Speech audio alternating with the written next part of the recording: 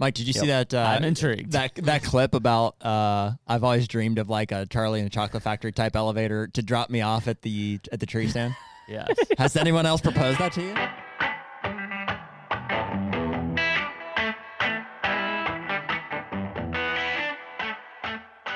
The HUNTR podcast is brought to you by Deer Grow. Heck yeah, man. Dude, we put a lot of food in the ground every year, seemingly more and more, and we have a ton of fun with it during the off season. There's some struggles that come with it too, though, right? Obviously, the back of my truck is evidence, right now. It's a couple weeks after I jackknifed, a 4,800-pound material spreader, as I was coming down, and it was too much weight for my truck there. But, all those struggles aside, Deer Grow really has been a staple for our food plotting process for several years now. Yes, we like to put lime and fertilizer on the plots, if we can, but there are some that it's just we're not able to get to them, or it's not feasible for us to get out of state with that stuff. And so Deer Grow is kind of the quick and easy, but still super effective option for us to be able to get the most out of those food plots that we can every year. Yeah, and we're guilty of overanalyzing things just like everyone else, but that's the best part about Deer Grow is that it's going to create healthier soils, which in turn makes better food plots. And the fact is we can simply spray plot start or plot till when we put the seed in the ground, and then when that plant starts to grow, we hit it with boost. And we know that we walk away, when we come back, it's going to be a great looking food plot. For anybody that's looking to try Deer Grow, if you use the code HUNTR15, that's HUNTR15 at checkout for deergrow.com, you're going to save 15% on any of your Deer Grow products. It's a great way to get started on this and just see what the results are for yourself. Better food plots, bigger deer. Another day is here, and you're ready for it. What to wear? Check. Breakfast, lunch, and dinner? Check. Planning for what's next and how to save for it? That's where Bank of America can help. For your financial to-dos, Bank of America has experts ready to help get you closer to your goals. Get started at one of our local financial centers or 24/7 in our mobile banking app. Find a location near you at bankofamerica.com/talktous. What would you like the power to do? Mobile banking requires downloading the app and is only available for select devices. Message and data rates may apply. Bank of America N.A., member FDIC.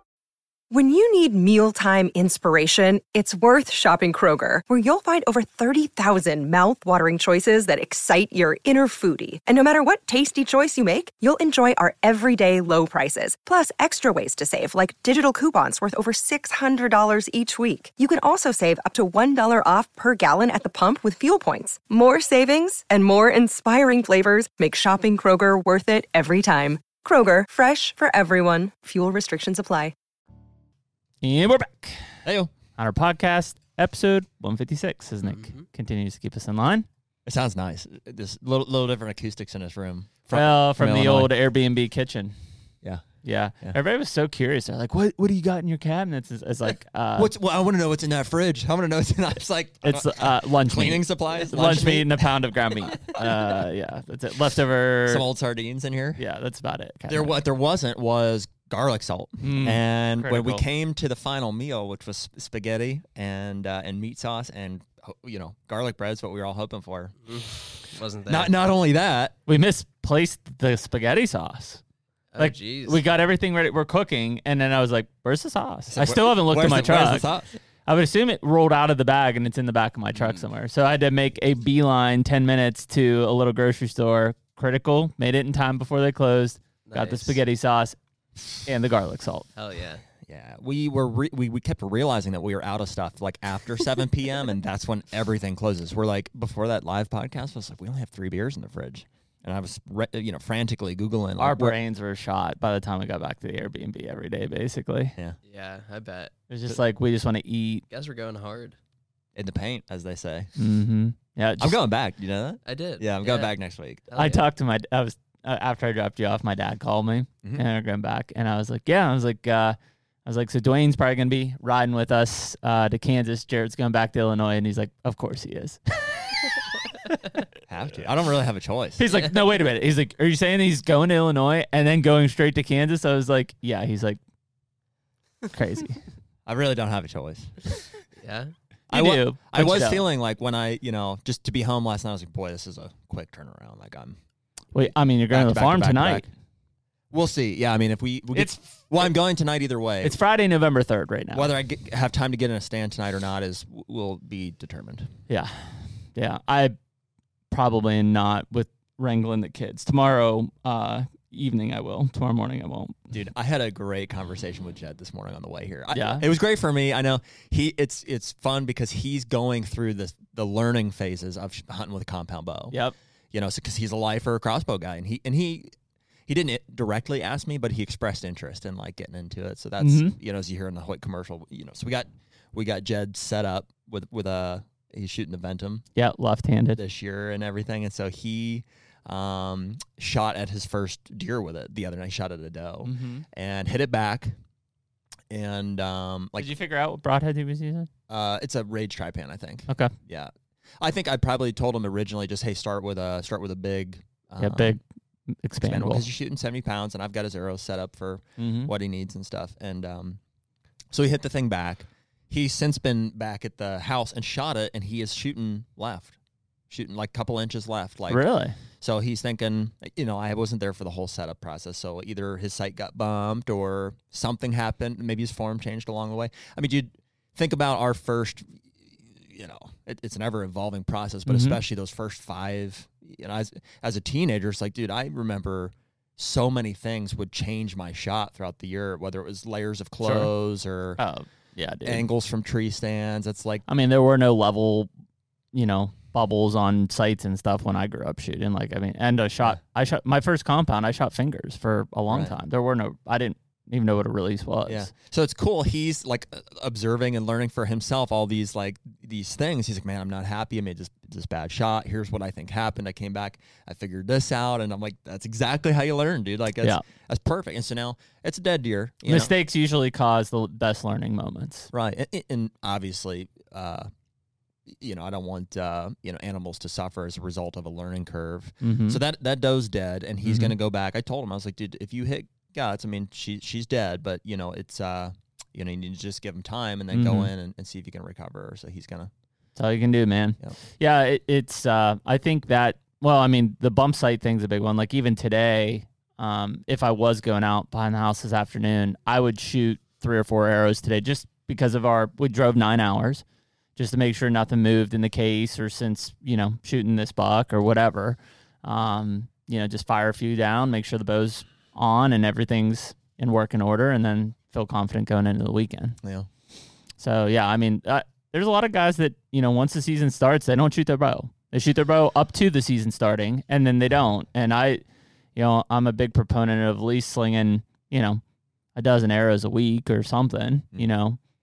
There's definitely a mentality shift. I know that my desire, or just like my consistency shooting my bow throughout the season, for some reason it does fall off. Well, yeah, you just don't. Your time is dedicated to a hunt, not practice. Right.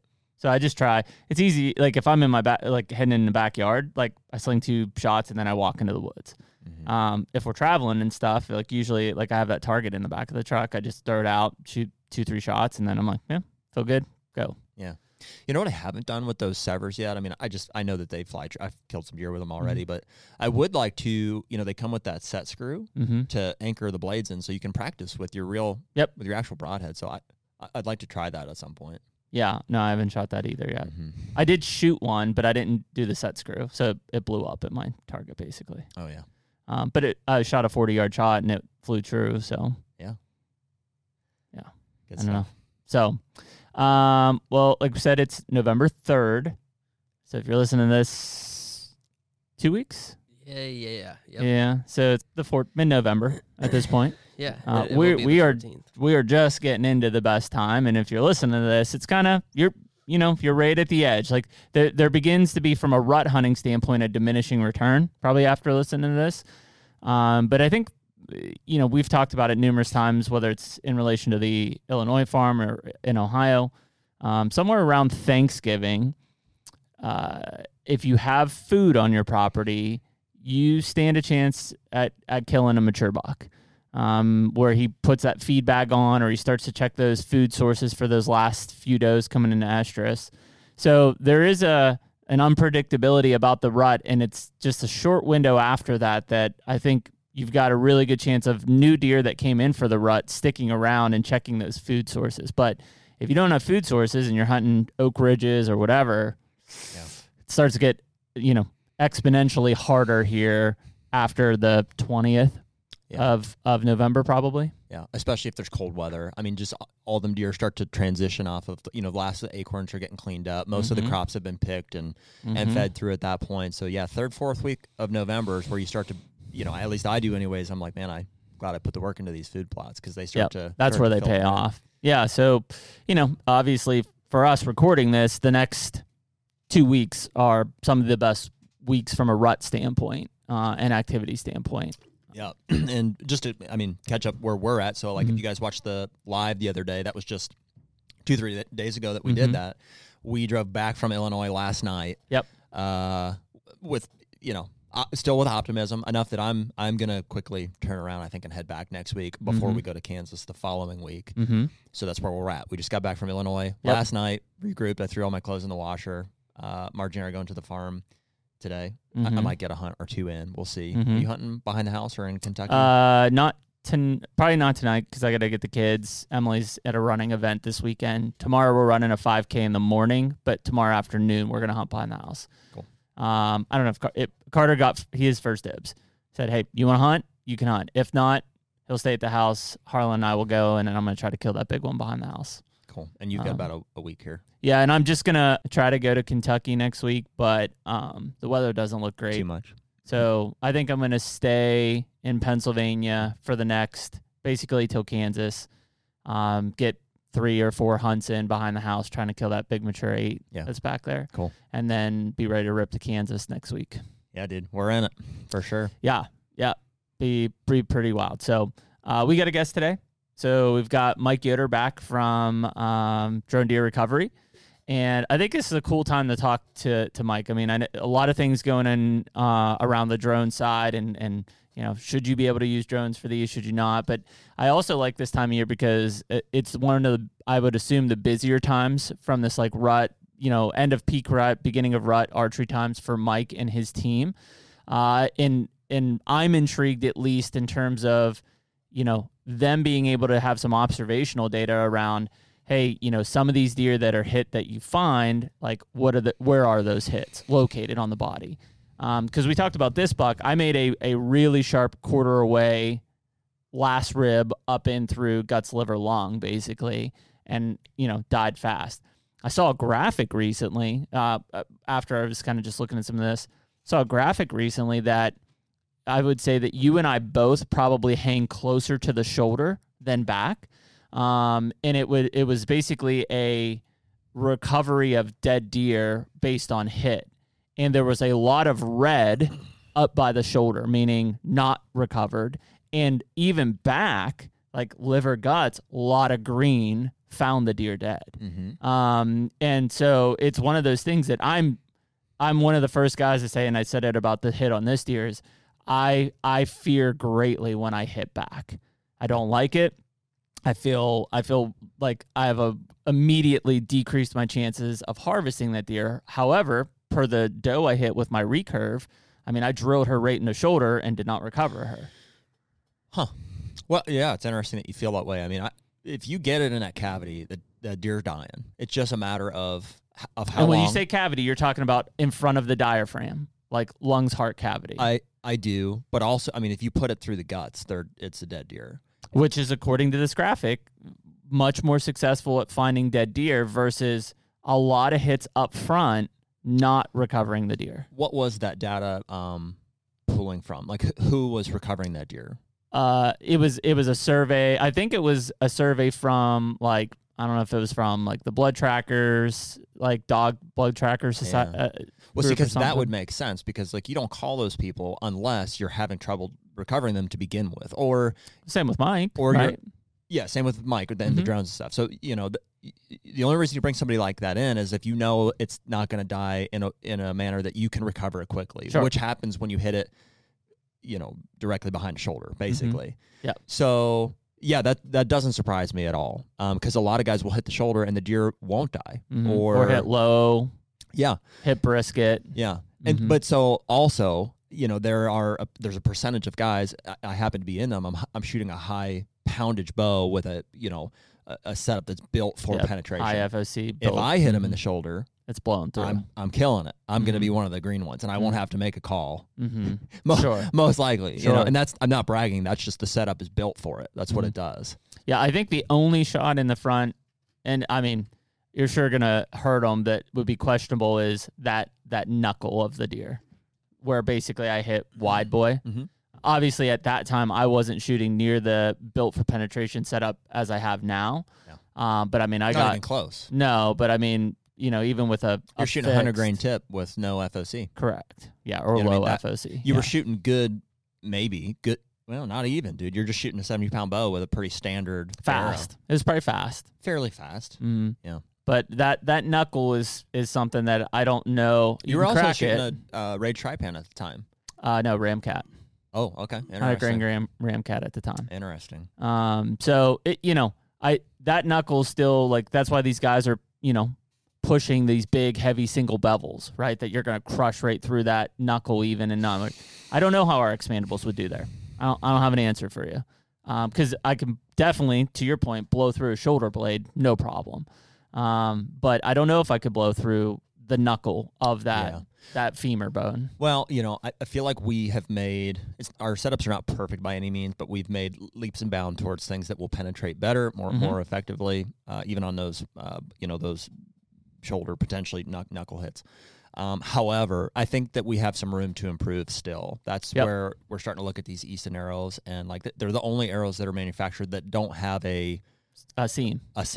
Yep. Which is crazy. Like, I guess, I don't know. Well, when we talk about those spines, like everybody says, find that weak point in the arrow because of the literally, spine. they're marked on the spine. Dude, so I'm shooting that. We're both shooting Victory, and I've got that VAP. Yep. And as we're talking to a guy we'll have on the podcast at some point, a good friend of ours, Mick Doggett. Yep. He was telling us, he's like, dude, look at your arrow. There's literally an arrow. There's a point. Where the seam is. They put marks on it to show you where the seam is at. That's the weak point of the arrow. And that's what requires bare shaft tuning and things like, that's the main one is you're tuning and trying to set your arrow up to accommodate for that weak point in the arrow. Yeah, because that's where your flex is going to be, and it's going to affect your flight. And what that leads to is decreased penetration. Yes.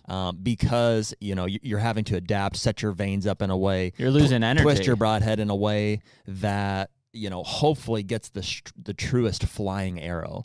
Whereas with those Easton arrows, you don't have that. No seam. Every side is equally. There's no spine side or whatever. So I think we're going to be transitioning to those arrows. There's equally as good, I think, outsert and insert. There's some options. There's setups that will mirror how ours are currently weighted, but we're going to remove that. That weak point in the arrow, hopefully with that transition. And briefly, because I know we'll talk to Mike about it, but like that was the first year that I've killed with a sever. I had a 2-inch titanium sever with that thing, and 43 yards, hard quarter away. Like that was the longest shot I've ever taken. I got 24 plus inches of penetration straight up through the cavity on that buck.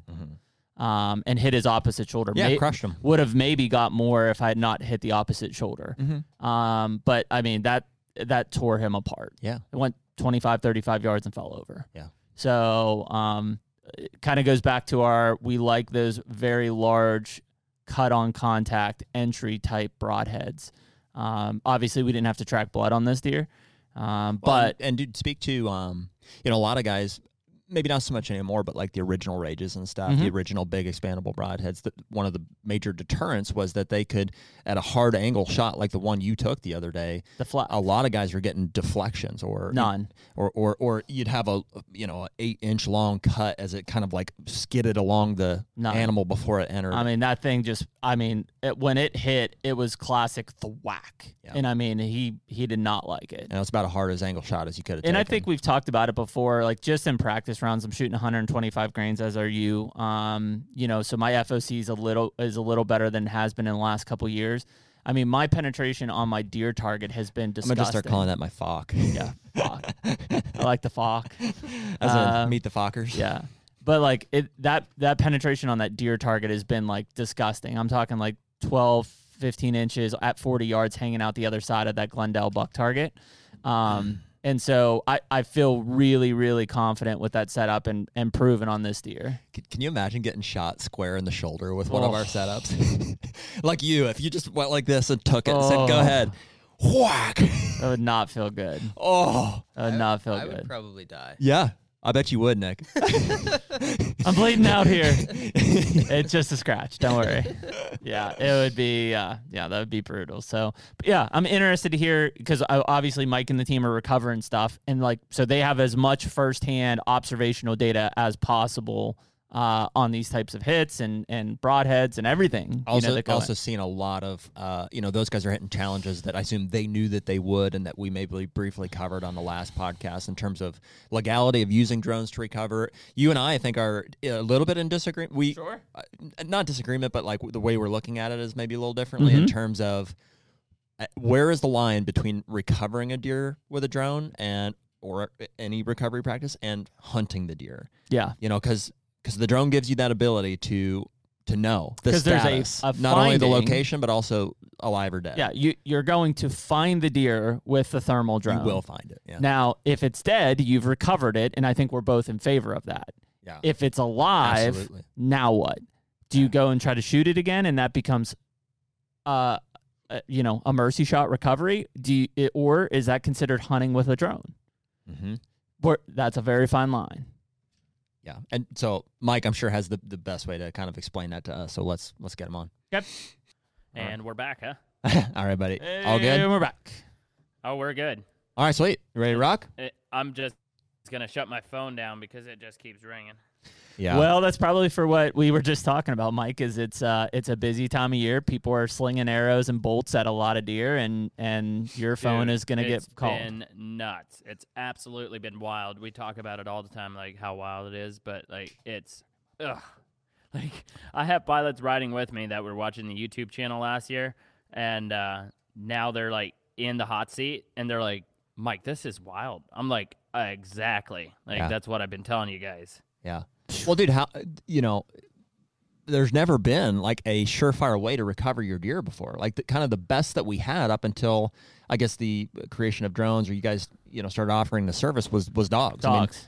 Yep. That was always the thing. It. And those were hit or miss because it's like, well, do you know a guy with a dog? Like, how do we use these resources? They had limited time. They all, work and stuff too. Now, for the first time ever, and I don't know what you guys started your business within the past 2-3 years, right, Mike? No, just about 14 months ago. Well, but you were okay. So just last year was the first year then. Yep. Okay. Yep. So now for the first time ever, it's like we as hunters have the option to we can pay, there's fee with it, whatever, but we will find the deer. Yeah. We will find the deer. Yeah. Yeah, if the deer is in the area, we will find the deer. Yep. I mean, if he's completely moved out of the area and he's over 1,000 yards away, then no, you probably won't find the deer. But 1,000 yards. Yeah, that's where you're drawing the line. I am saying that because once you start going beyond that point, you're just aimlessly. I mean, shit, the deer could be in the next county over. And we're saying probably 1,000 yards from last blood, not necessarily the shot. Yeah, correct. Yeah. Yep. Well, and I think to your point, Jared, let's say it's at that 1,000 yards, then it becomes, well, now I'm just trying to find him. He's probably not dead. And now it's like, where's that line between using the drone to find that deer and what's happening versus recover that deer? Yep. Yeah. Yep. Which I'm sure we'll get into that. That is the biggest, if there's a moral question around or even a legality question. I know, Mike, you're probably having this conversation on a daily basis at this point. I know you're in conversation, or in some cases maybe fighting different states and legislations that's working against your business. So I mean, we're curious to hear that. Yeah, are we hopping right into the legal side of things? Or we're ripping, man. We're live. Yeah. So the legal stuff is definitely it. Just honestly, when I started it, I never thought I'm the guy that the people are calling to talk about legal stuff. Now I got state representatives literally calling my phone to want to talk to me about the technology and how they can, introduce this and make black and white law, not gray law, like almost every state has right now. Yeah. And so it's part of the company or business growing that I had no idea that I'll be, Isn't it funny how you kind of assume that role when you're one of the first to be whatever it is, bring a technology, be passionate about an pioneer. issue, Yeah. Yeah. Well, frankly, Yep, dude, it we is. we had the same conversation. So Mike Rex is the representative in Ohio, or maybe rep is the wrong word, but he's the chairman of the Commission, basically. And so it was funny to find out as we were speaking with him on, issues around, baiting is our concern, that he had just talked to you about, the drones in Ohio. So I was like, man, it's a small world. It's good that we're getting connected with those guys that are actually making decisions, Oh, yeah, that guy is on it for sure. Yeah, he talked to me last year down at the Columbus Deer and Turkey Expo, and at that time, he already told me that he's interested in the technology, and I think him and some of his buddies may have been invested in the technology. Yeah. Friggin' smart guy. I mean, when Jeremy and I think we're blown away. In fact, he's going to come on the podcast the Tuesday before Thanksgiving. I think we're going to try to record. And very knowledgeable about. That guy! Unreal. Oh my gosh, when he starts talking to you, it's like just a wealth of knowledge. I know. Well, that's why I missed your call yesterday. Is like we were going. We were like 45 minutes into the conversation. I was like, dude, please don't stop. I was like, we're learning, and he was open to our opinions on that stuff too. So not to mention, like the dude is a big buck killer. Like my he is word. a big buck slayer. Dude, I think he has the most Boone and Crockett. Yeah, okay. does. I thought I was right on that. Yes. That's insane. It's the most. It might be Boone and Ohio Crockett, but it's Buck- definitely big- Ohio Big Buck Club. Buckeye Club He might or have Big Buckeye Club. started that. He either started it and or has the most entries. Yeah, for sure. We said him and his kids have 51 entries. Yeah. It's nuts. Yeah. Yeah, crazy. But That's wild. Yeah, Mike, one of the things we were kind of talking there pre-podcast is, I know Shane Simpson from the dog side does it in terms of trying to keep track of what they shoot it with, where they find it. But, the dog thing is again, you probably, unless you bump it, you don't know if that deer is still alive or dead. Like it's just. Yeah, I was just talking to a guy out of Michigan that does dogs, and he's calling me because he's not against the technology at all. He thinks that this should just be another tool that a hunter can use. But yeah, he was basically, he's got a lot of dog knowledge, and he's telling me that, yes, they won't recover those deer. The deer that are still alive and on the hoof, they will, give their opinion on if they think the deer is alive or not. But there's no, okay, so when a hunter says, well, I know I was back or I was low or I was here, I was there, that's what they think. But there's no way that the dog can tell you where that shot was like this drone can. So that's one thing that I tell people. It's like, yes, a dog might be great to track a deer down that is actually dead, but if it's not, like, you have no idea where that hit actually was. We've talked about it before. It's like, you think you hit it here, but where you actually hit it when we find it is completely different. Well, there are clues though, right? So like up until, it's funny, like there's this hard line of like before drones and now with drones. So like before, I mean, dude, guys were, you would go literally, you would call 3 or 4 people and be like, here's the information I have. Arrow looks like this. I think I hit it here. Here's what I've seen on the blood trail so far in terms of beds, whether there's pieces of organs, what the blood looks like. Yep. You have all these pieces that's like the pre-drone information. Here's what we have to go off of. And and now you just have, well, let's just find them and see where the hit's at. Wild. Yep. Yeah. Oh, it's amazing. Like the one we found last night and then went back this morning just to make sure that he's done. It's like literally you can see where the arrow is in the deer. And so you can analyze that a lot better. Okay, so it's in there this far. It's got to be up in this area of the of the organs. So let's give him this amount of hours. And so it's definitely crazy. So I'm sorry. Are you free to say who that? Are you able to talk about who you recovered last night or not? Oh yeah. I mean, I assume I'm allowed, but I don't want to give his story away. So this won't drop for 2 weeks. So I mean, let us know if you can't. But well, we found Clint Casper's buck last night. Okay, and who is that? He used to do his own podcast somehow through the Working Class Bow Hunter podcast. Okay, he had his own podcast. Right on, and he's from Ohio. Yes, from Ohio. Yep. Gotcha. Well, sorry, I cut you off. Did you have a question? Well, yeah, I was going to, you mentioned finding that deer and then coming back. I was just kind of curious, I guess, two-phase question there, Mike, in that, you have a team. How many people do you have operating now under your brand? Well, okay, so, yeah, we should probably talk about that. So let's that's just changed talk about a lot since we've talked last time. Oh, yeah. Yep. Big time. So I'm just going to say how many guys are in my office that are now working under the actual team of drone deer recovery. And there are seven pilots here, access to 7 drones right here in this office. Now, how many people are there that were licensed operators? There were 30-plus licensed operators in 15 different states, but we have gone away from that. It should be public Monday. We are releasing a whole new website that we talked to our previous licensed operators and basically terminated our exclusive licensed operators because of issues with other states. They were saying that I have people in their state that's not, according to them, legal. So I had to figure out what is best for the company. One is I don't want to be in a bunch of different lawsuits. I'll be in one for right now. But when I got a cease and desist from the state of New York because there is a licensed operator, even though we in the contract separate the company from that operator, they still include you in some way. And I was wanting to help more people that come to the website that are looking for a thermal pilot to be able to find their carcass, that we just didn't have enough. There was not enough pilots to go around. So we had just yesterday, I got the stats. We have over 40,000 people going to our website either to want to fly drones or want carcass recovery or some form of something from drone deer recovery. We had so many leads coming in areas that we don't have operators.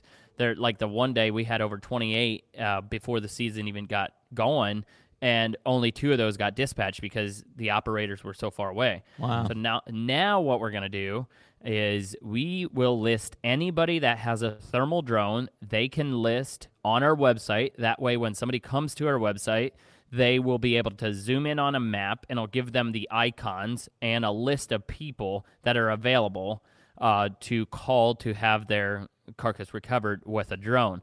Now, we are making it very, very aware that we have no affiliate with those pilots. So the person that's calling, that thermal drone pilot, he better check, ask the questions to make sure that this pilot is qualified, knows what he's doing, has the equipment, and all of that. Because we just basically want to connect the hunter with the thermal pilot. What we were doing is trying to build an exclusive thing, and it was working, but we just had so many people coming that we weren't able to help them. So I was like, exclusive man, how, Mike? What do you mean exclusive? we were only giving those leads to a licensed operator. So I know that for a fact that there's now hundreds, maybe even 1,000 thermal drone pilots out there trying to do carcass recovery, but we weren't giving them the leads. They were only going to exclusive, drone deer recovery license operators. And so that really sucked because I had all these people coming to drone deer to connect them with a thermal pilot, and I wasn't helping them. And so all these people were going to the wayside that were not being helped. All they were wanting is a thermal pilot. Doesn't it seem like I understand how it might be a massive undertaking to do this like up front, but wouldn't there be some value to you as opposed to the hunter? I guess you drone deer recovery kind of what's the word? Vetting, filtering, vetting. Having some level of like here, even basic level training to say, listen, here's how we're doing this. We right now will say drone deer recovery trusted or something like that, like trusted by drone deer recovery. Okay. But we will be setting up, we're in the works of having a drone deer recovery certification. Yep. So you'll be able to go through a program where you become drone deer recovery certified.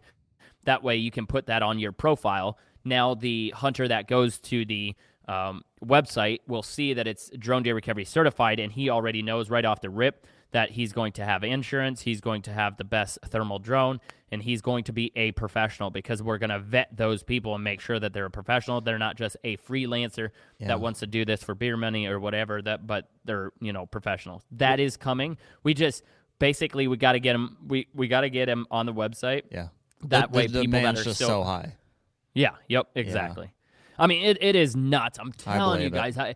I'm not just saying this because it's my thing, but like I have a pilot that's south of me on my website right now. He got over 400 clicks in the last 28 days. People calling him to come. Holy cow. He's one guy. There's no way that he's going to be able to service that many. He told me, Mike, I got to sleep. I shut my phone off. When he's done, he just shuts his phone off because he's not going to take that many calls. Yeah. Wow. It's absolutely mind-blowing. What is it? I mean, what? Madison's a pilot now. Yeah, I know. What? Yep. How many calls do you think an operator can take, like in a given whatever day, week, month? I think conservatively, one drone pilot can't do more than 3 recoveries in one night.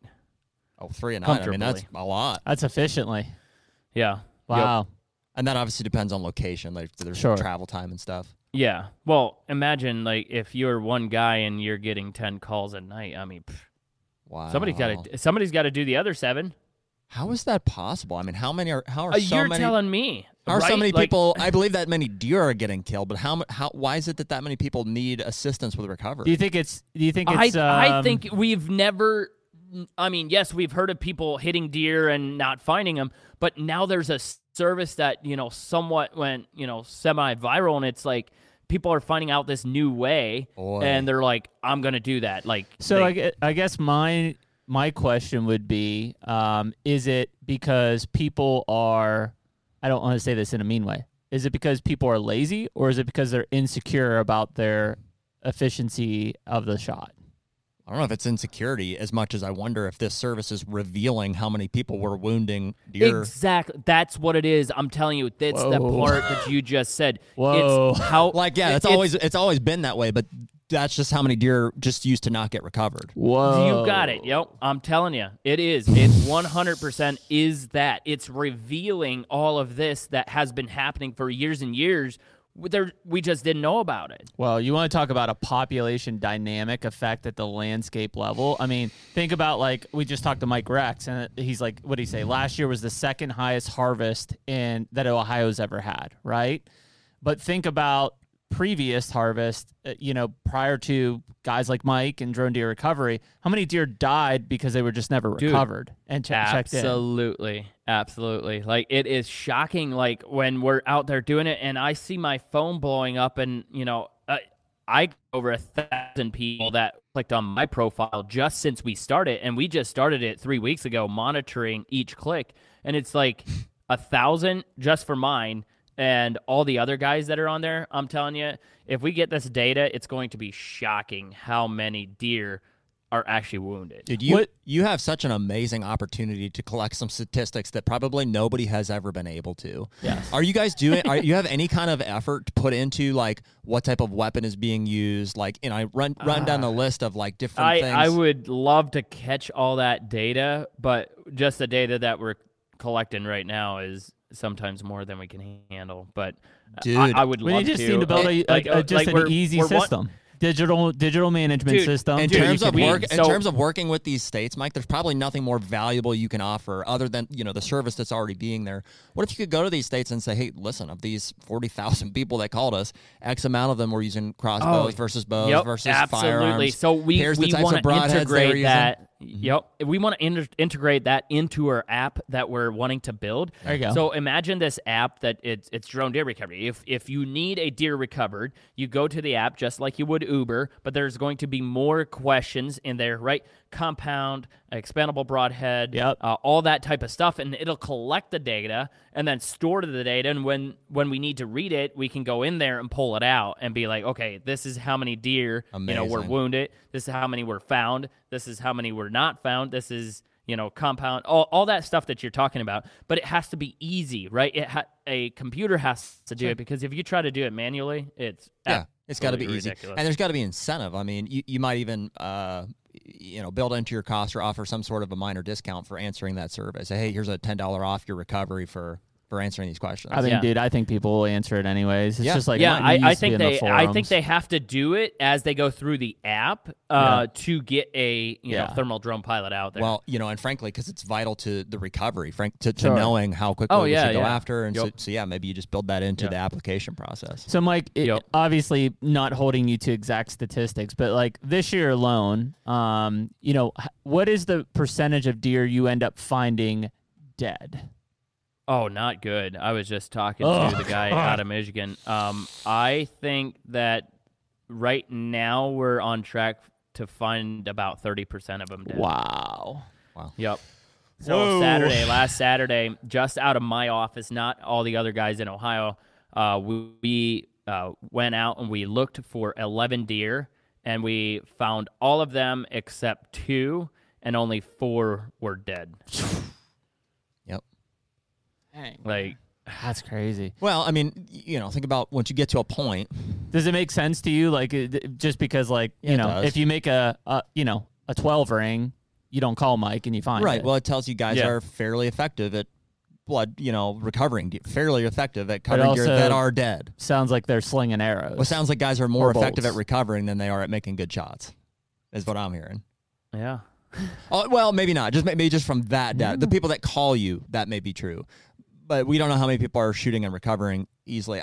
I would argue that, I want to believe that, how many percentage of people that shoot deer do you think end up calling Mike's service? It's got to be less than 10%. So, right? Oh, yeah. I mean... Well, I don't know. I mean, so here's where I was going to say. Because you're weeding out guys that kill the deer and recover it, or that won't pay the recovery fee. So I don't know about Ohio, but remember we talked about Kentucky, where I could go into my county during that day and see how many deer were killed. Yeah. It would be interesting to see that and compare. So to Mike's point, if he had 11 people call him, how many deer were checked in that day in that area? Oh, dude, yeah. Because now you could see, okay. What's your market share is basically the question. 100 deer were killed and 10 people called me, 10% of people, There you go. Yeah. But maybe it's more shocking than that. And then how many people don't call Mike and didn't find it either? Yeah, right. Yep, exactly. Oh, because there's definitely people just not calling because they don't want that knowing that they wounded a deer. I was going to say, it's embarrassing to them. Yeah. I mean, to almost all hunters. It shouldn't be that way. Like, after we found Clint's buck this morning, like, yes, he might get, those keyboard warriors on the backside giving him crap about the shot. But, dude, it is bow hunting. Yeah. Things go wrong. Like, it's not absolutely perfect every time. Yeah. The Hunter Podcast is brought to you by Hoyt Archery. Oh, dude, it's almost fall. You and I are both going to be in a tree stand with brand new Hoyt bows. We're going to be shooting the RX-7 carbon bow this year. I know Hoyt's also got the Venoms out, both equally smooth shooting, quiet bows. Heck yeah, man. And we got a convert on our hands this year. We got a lifelong crossbow guy with a vertical bow in his hands for maybe the first time ever, a good friend of mine.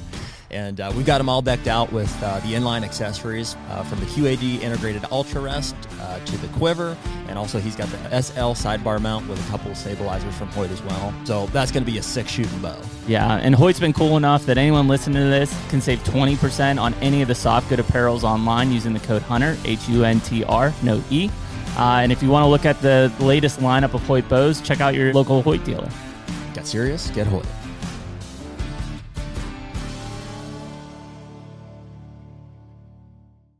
Yeah. It's crazy to think, though. I mean, when you get into, I guess, let me ask this: how many of these guys put in a trailing or tracking effort before calling you? All of them. Yeah, definitely. All of them at least go and see the blood. Now, there are a couple that just straight up tell them, I hit him back, and there's absolutely no reason for me to try to go track a gut shot deer. Like, if it's in the intestines, like, what's the point? I don't know where the deer went. Did he go 20 yards bed down, or did he go 105 yards and bed down? Mm-hmm. So if you track him up to the 95 yards, and then all of a sudden, boom, he bumps out. So those people do call us that don't go in because they know it's just not worth it. Yeah. I'm curious. I don't even know if I asked the percentage split. Does anybody call you to recover does? Or is it 100% of them are bucks? Yeah, 100% are bucks. I had one call for, oh, this is nuts. I don't even know. They shot 3 does and couldn't find any of them, so they wanted to try to find them. That's wild. I said, wait, Jared Prussia? I said, wait, are you telling me you guys all shot does tonight and you can't find any of them? He's like, yeah. They're like, well, no, he shot 3 of them. Oh my gosh, that's crazy. Well, I mean, dude, if you figure that statistic of how many of the that we were blown away by in terms of how many were dead and how many were alive, I mean, I'd say double it. Yeah, double it, and they're does, and they're just not calling because they're not going to spend $500 to recover a doe. Absolutely, well, that's where that harvest data that gets thrown out of whack. Number one is how many people actually are doing confirmation numbers. Like, I know it's the law, but how many people are actually calling in and checking in their deer? I gotta believe it's pretty good, right? I mean, I know. Right? Let's give him that. Most sportsmen are good, so I would say in Pennsylvania it used to be sub 60% that would check in their animal. And how would you check it in? You had to take it in somewhere. You had to do a card. You had to mail a card in. Yeah. Well, I assume the easier it gets, probably the higher it is. So, like, states like Kansas and stuff, like it's an app check. I mean, a processor won't take it without the confirmation code. Yep. So, assuming most people don't process their own deer, even though we do, but, they need it to take it to a processor. Huh. It's true. So, I mean, that's probably a big barrier of having to do it. Or a taxidermist, neither of them will take But it. also, we've heard from quite a few people who don't think they need a hunting license either. So, yeah. They just are like, I don't need one. That's the government suppressing me. Well, I mean, that's probably a point of opinion, but sure. Somehow we have to regulate it, right? Like, we just go kill everything, and then there wouldn't be a sport. Yeah. Right. Right. I mean, it happens. Where are you at now, Mike, in terms of like the legality? Like, what states are you facing issues in? Which one are you like smooth sailing? Maybe start with Ohio, your home state. Ohio is smooth sailing, and I have to give it to Mike Rex probably for some of that. Really? Like last year, it was not black and white in the law book, right? And this year, it's absolutely black and white. It's like you can use a drone to recover a carcass, okay, and it's in there. So Ohio, I love it. I've already gave them a shout out. I'll give them a shout out again. It's like, guys, like I appreciate it. You guys have jumped on. It's technology. You guys get it that it's advancing, and why not support it? But what we are lacking, and I talked to Mike about it, and we're gonna work on it, is a good way to regulate it, to make it easy to enforce a law. Or when a warden drives past a guy that's flying a drone, he needs to have an easy way to figure out what this guy is doing. And so, that we're going to probably be working on some type of What do you mean by that? What's the purpose? The purpose is because I'm a little pissed because I've already seen people negatively using this technology.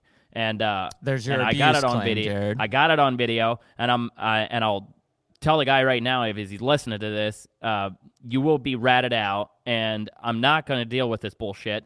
And you, when you're flying your drone, you are going to be a professional about it. And if you don't have a license, you don't have a permit, you cannot fly a thermal drone looking for a carcass, because there are people misusing it. And it's all because I brought it to light. And now people got this idea of how to use the equipment. And I told Mike, we have to figure out how to regulate it. And when you're talking about a license, Mike, you're talking about what's FAA, the right? requirement? No, through the DNR, just like you have to have a dog tracking license in the state of New York or something like that. Oh, okay. Dude, And you're I'm saying telling you guys, there's literally hundreds, maybe 1,000 people that have went out and bought these drones to do the exact thing that I'm doing. And some of those aren't good people. Uh-huh. And so we need to know who the professional is that is flying out there, because if a warden drives past and it's, a guy that doesn't have good intentions, doesn't have a permit, isn't legally allowed to look for carcasses, I think he should be accountable. Well, the for intention is going to be the hardest of those three to figure out. But I mean, you're saying there is a license from the a license from the FAA, like your unmanned drone license, and also you're saying there's an ODNR, a permit basically to say you can recover carcasses. Yes. Yep. Couldn't he just go check, say, hey, let me see your licenses, make sure you're legit, just like you're fishing. Let me see your license. Exactly. And another source of revenue for the DNR. Sure. How many people right now are appropriately licensed by the DNR to fly thermal drones in Ohio? Do you know? No, that isn't a thing. I'm saying we want to make. Yeah, that's what I'm saying. Like, So that doesn't exist. So You're saying that's it's what we legal. It's legal in the rule book to do it, but there is no license and or approval process to say these are the trained professionals. Yes, exactly. So they're flying it legally. There is no process in place to make sure that they, whatever. Okay, yes, they are flying it legally, but when you put a drone up and you use it for hunting, like I have a guy telling me that he did, yes, that's bullshit. So that's not legal. That's what Jared and I we don't disagree on it, right? Wait, for hunting or for recovery? That's hunting. He was on the ground with a drone in the air, with a weapon in his hand, pursuing an animal he found with the drone while the drone is in the air, trying to figure out how close is he to the animal. I see. Complete BS. And that is the line, right? Because that's where Jeremy and I have like our own. Dude, I mean, you without even understanding it know that should not be a thing. It's not right. Yeah. Well, yes, when it's done deliberately, but I also, so the situation, I'm sure you've seen it a million times, would be I shoot a deer, I think it's dead or I think it's fatally hit, I call you in, we find the deer, let's say it's bedded up with an arrow in its guts, alive. Okay. And then, so that's the point there where morally, I think you have to make a determination, or, hey, that animal's going to die. It's sitting there alive. Okay, yeah, but that's different. Like you're talking about going in and shooting a deer after you found it. What I'm saying is having 100%. A drone in the sky, 100%. You with the coordinates on your phone, and a buddy in your ear telling you, "Yep, you're about 50 yards. Keep going. Clearly illegal. 30 yards. Keep going." Yeah, clearly illegal. That's what I'm saying. Disgusting, honestly. So, but back it up though. Disgusting. And then you have a guy telling me this shit while I'm right there in front of him. I let him have it. Yeah. Well, so back it up though, because we all agree that's clearly, I think, against the law there. But why did he do it? Why did he do it then? Like even common sense people know that it's not legal. Well, why did he do it? For ego. Yeah. Ego wants to kill it. Obviously, let's say he was broke successful. The law to do what he wanted. Yeah. If he was successful in that hunt, he's not going to tell everybody that's how he killed it, unless he's a complete moron. He's going to just brag about killing a big buck. You know what's crazy is like he was. Well, it's no different, dude, than why do people bait in non-bait states? Because they want to kill the deer, and they want to cheat. Yeah, I guess. Right? It's no different. It's just I'll do anything I can to kill the deer. Probably. Why do people go out and shoot them over spotlights at night? Yeah. Same thing. It's clearly illegal, but I want to shoot a big buck. Cheat in other aspects of life as well. Yep. But so dial it back to the guys that are more well-intentioned, and we find the deer, it's going to die. I wouldn't even say that. Don't even say it's going to die. You find the deer, it's got an arrow in the shoulder blade. Yeah, it's wounded, and it's in a location that we could go and finish the animal. We could go and kill it and recover it. That's hunting with a drone, right? If the animal's alive, and I use the drone to find it and then go, right? Go ahead. No, that's not correct. Like if you use the drone to find it, then you land the drone and then you drive out to your land to go hunt it. That is not necessarily, and I'm not giving legal advice, that is not necessarily using an aircraft in the aid of a hunt, because the hunt wasn't taking place. The hunt was not taking place while the drone was in the sky. So how much time has to pass? In the state of Ohio, they are not clear on that. See, that is hunting with a drone to me. If you find the animal with a drone, and then, there is a period of time, because it's like, well, if you let, 24 hours pass, okay, then maybe at that point I say maybe, enough time has passed or whatever. But certainly if I fly the drone up, I find the animal alive, even if I land it, and then I go and kill it, that drone aided in the killing of that animal. Yeah, I mean, you could say so. Which I think is But then I could say, it's only the information that the drone provided to you. Sure. Well, yeah.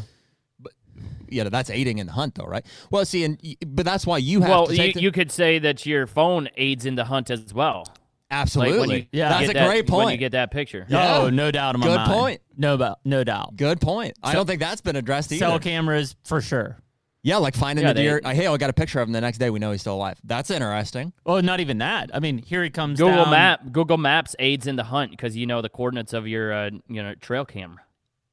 Yeah. Zoom in on. Wow, dude, that trail camera is interesting. Cell point. camera would be the one. So what is the difference there? So between, hey, I shot this deer, I got a picture of him like late at night walking this way with an arrow in it, versus No, not even that far. I'm talking like I'm in the stand or I'm on the ground, right? no, use after the shot because that's more comparable. You're saying, yeah, I saw the thing, I rattled it in, I killed it. Yes, that has its own morality, but after the shot is very similar because at that point we're in recovery mode. Sure. We shot the thing already. Sure. We want to try to recover it. Well, yeah. It honestly, what you're saying, like you shot a deer and it goes past a trail cam, like you can track that deer based on that Absolutely. direction Exactly. it was going. No doubt. That is Like what I'm saying. it just happened to us down the road from here. Guy shot a deer, and you're not going to believe where he shot it. It looks like it's right in the boiler room. We're like, there's no way this deer is still alive. You can see it on the trail cam, hole right through it. Like, and deer walked past the trail camera, so he was like, okay, he went down this direction. The neighbor got him on trail cam, and that's where we went. We went down in that direction. Sure enough, we found the buck. He's still alive. Wow. Jeez. See, and that is legal, right? In almost every state that I mean, right? So then what Yeah. was the move after that, Mike? Did he go in to try to put a shot in it? No. I told him the deer's not going to die. There's no need for him to try to go shoot the deer.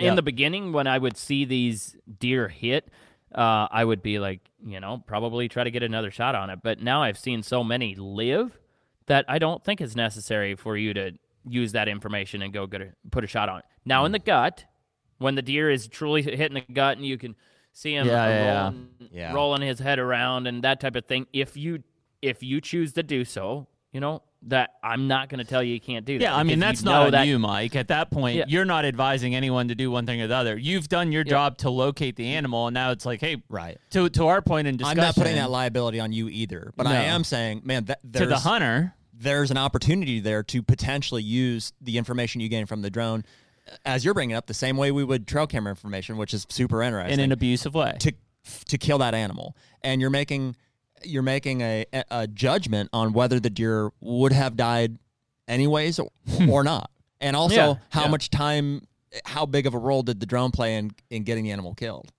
I think those are the questions. Yeah, those are the. Yeah. Like I used to think about it like this: like if I'd have hundreds of thousands of dollars to put in trail cams, and you would put them everywhere on your property, and you would see him move from one to the next, you could start figuring out right where he's going. Oh, yeah. For sure. Right? Like, I mean, we've got to. So We've okay, got to. here, It doesn't so take here he hundreds of comes. thousands He's of 200. dollars. He's 300 yards away, and he ends up over here. Okay, yep, got the notification. Let's go head out. He's going to be coming past this thing. Oh, dude, it doesn't take that many cameras. To I mean, figure we've that got a out. string in Illinois that we could say, okay, we got him on here. Pretty soon he'll be here. Yep, there he is. When those And bucks No move. way. Yeah, Oh, you just dude, when know- those you bucks just know move, the pattern, you know it. man. It's like, well, he's going to be there in 10. The terrain funnels them that way. It's just, you can't Wow. guarantee it, but you're pretty damn sure. Yep, there he is. Especially on more, what would you call it, like fragmented parcels, land where the movement is more. Yeah, you've got a creek bottom, or you've got a string of woodlots, and then it's a sea of ag around it, right? The deer's going to stay close to security cover. I mean, dude, I would say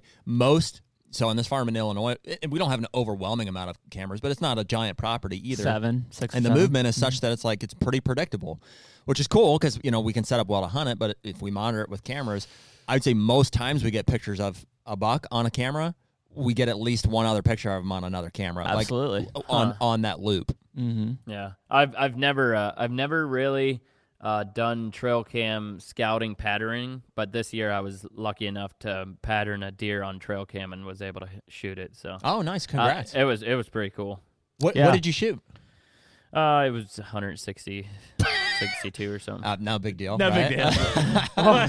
Yeah, I mean, I don't know what is big nowadays. Like 200-inch deer seem to be becoming quite I know. regular. We've had a long discussion about this. over the last 160 week. 160 is a giant deer, dude. You should be super proud. Yeah. Of that. Yeah, That's awesome. I am. It was the biggest compound buck I ever shot. Yeah, that's a Heck yeah. giant, man. Yep. I think so let me back up onto the thermal drone side of this. Do you guys have any variation or success issues based on cover and or terrain?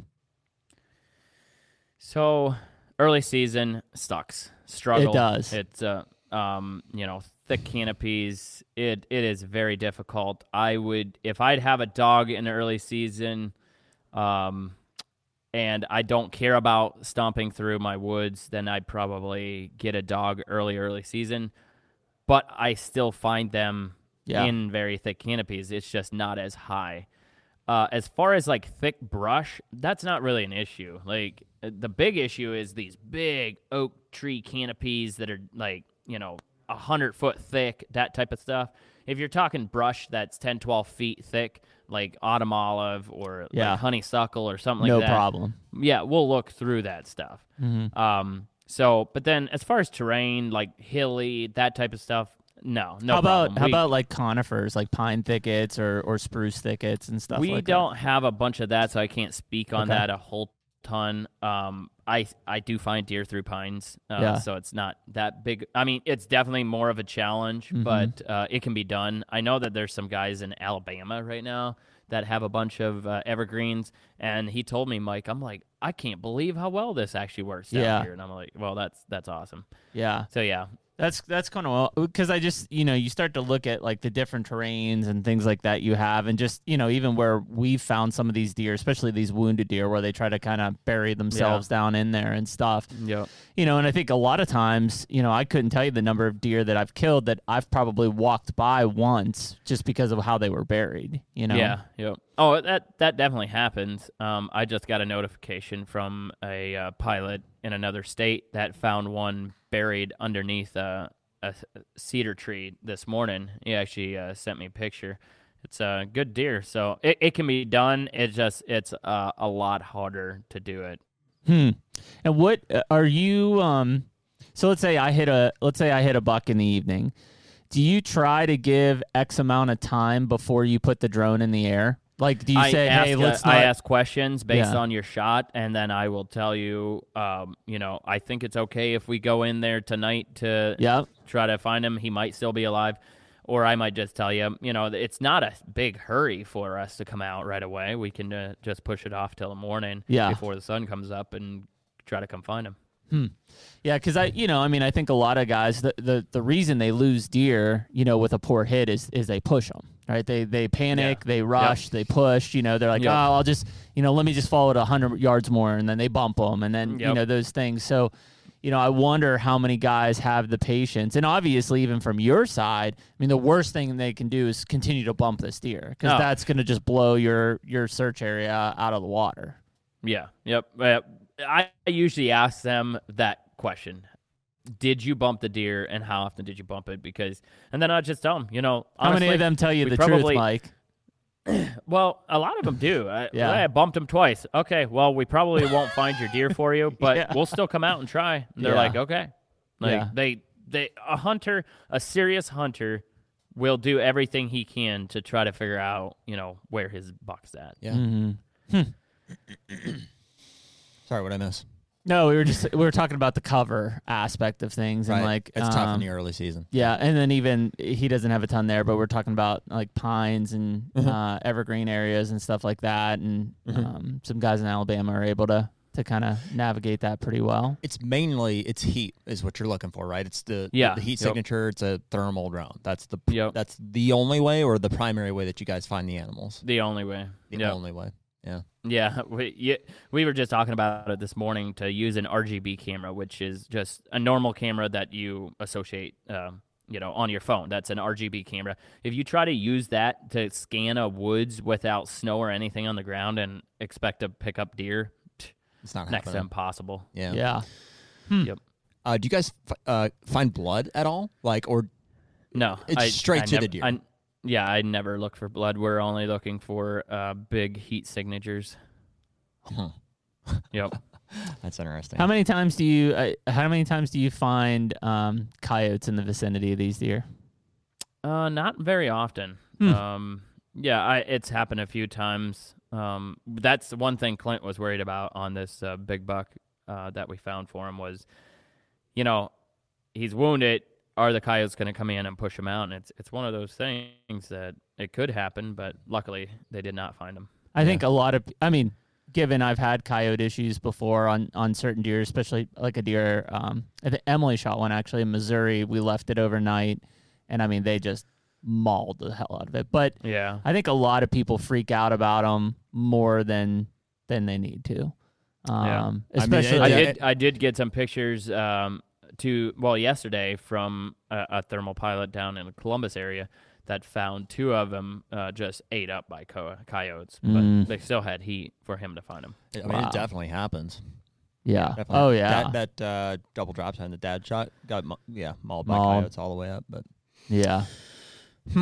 Well, Mike, you guys are getting into like more than just the recovery aspect of it. Am I right about that? Like there's a whole survey side of the business? I would say our service side is not near.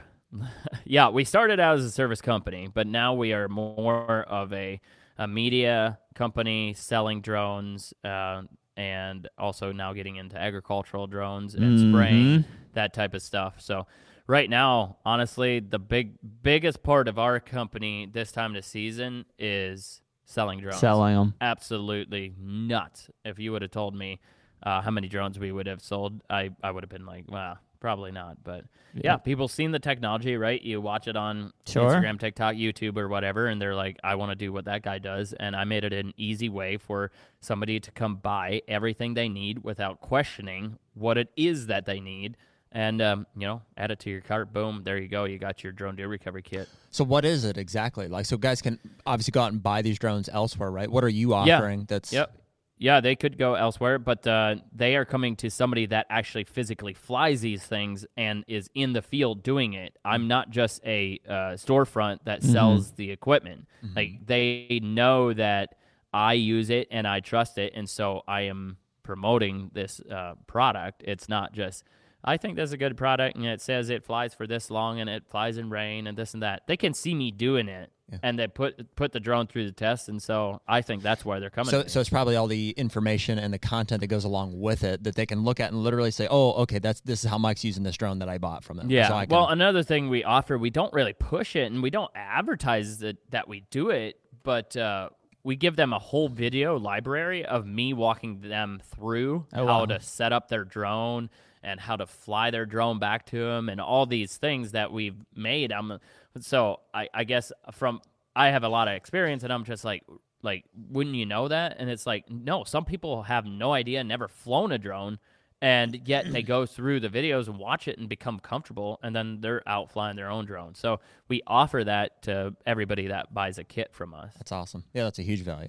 Yeah. Is it more than just the drone? Are you like, is there a package, where people might not know, well, do I need these certain blades with it? Do I need a certain attachment or? Yeah, so it's a kit. We call it a kit. Yeah. So it's coming with extra propellers. It's coming with the airframe, the remote, the charger, 2 extra remote batteries, 8 batteries for the drone itself, a landing pad, a spotlight.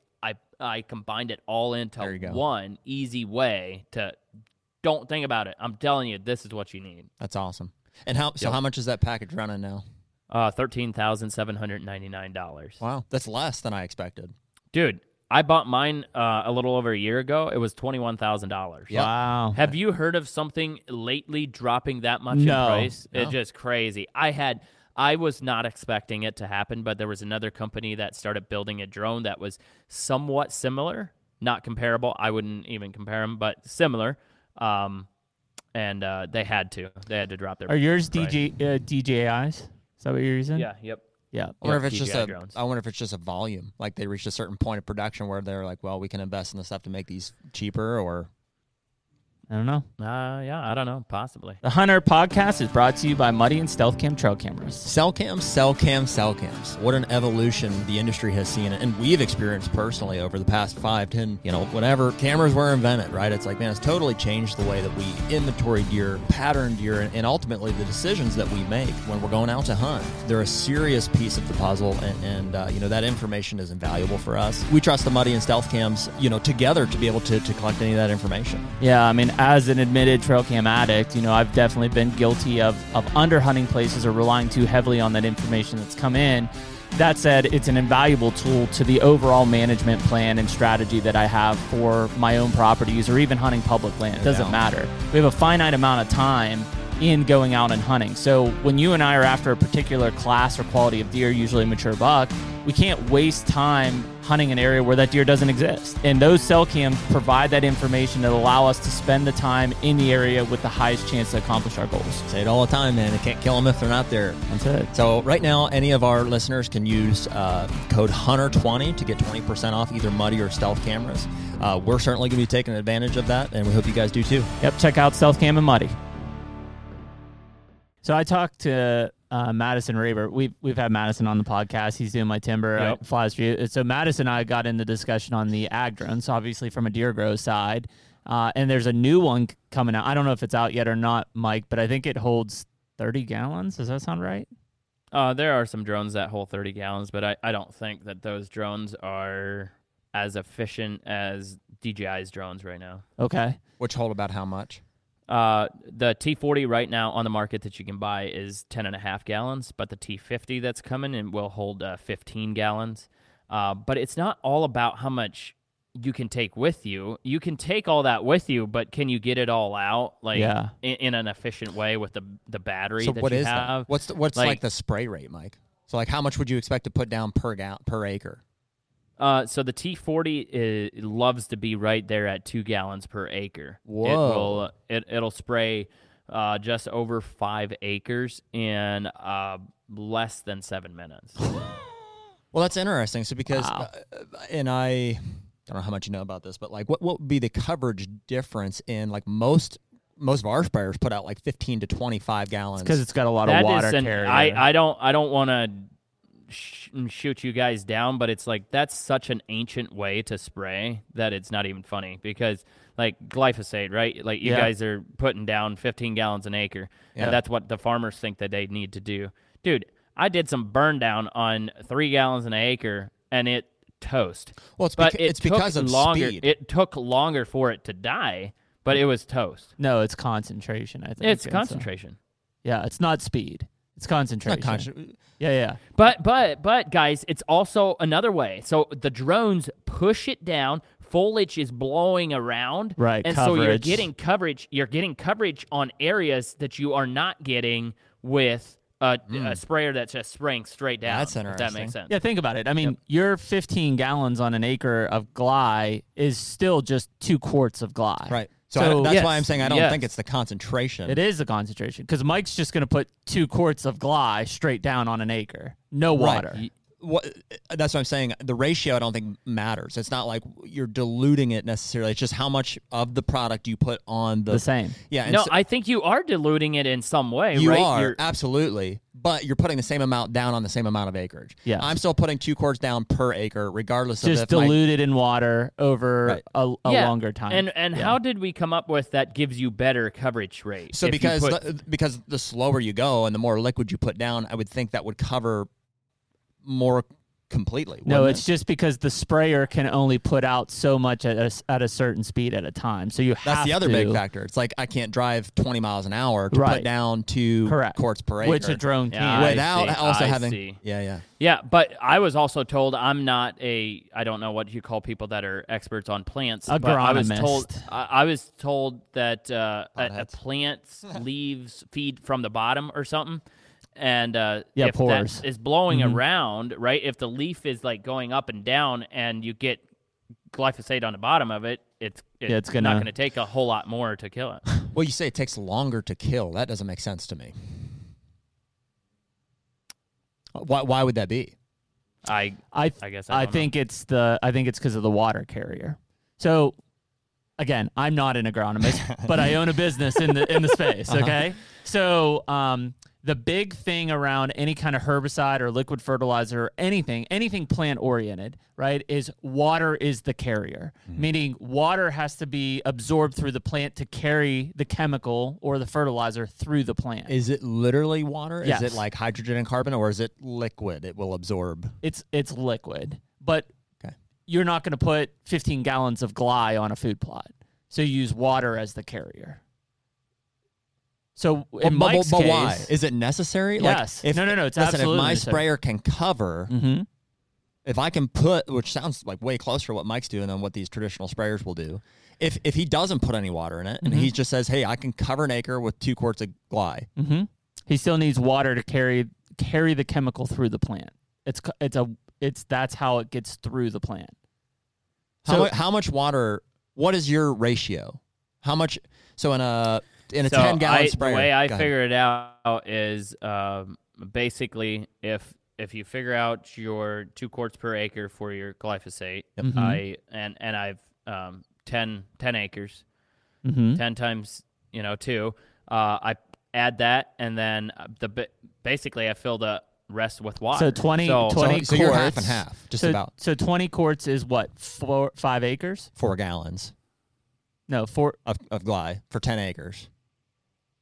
So there's 4 quarts in a gallon. 2 times 10 is 20 divided by 4 quarts is 5 gallons or 5 gallons. 5 gallons on a 10 gallons, so you're 50-50. You got half 50, water, 50. half Gly. So he has some water as a carrier, just not as much as you have. Right. Which is why it dies slower. Not even close. So my sprayer puts down, it's a Fimco pull behind sprayer.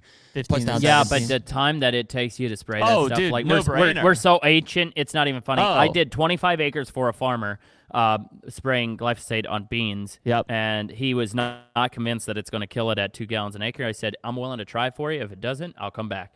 And I sprayed 5 different fields, 2 quarts, 5-acre fields. 2 quarts per acre is what you mean, right? Well, I just go gallon total solution per acre. So you had 10 gallons of solution divided by 5 acres. Well, 2 gallons would be 1 gallon, which would be 4 quarts.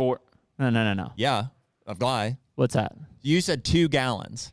Mm-hmm. Which, and at your rate, it's you're 50-50. So you had a gallon of water, a gallon of Gly, correct? No.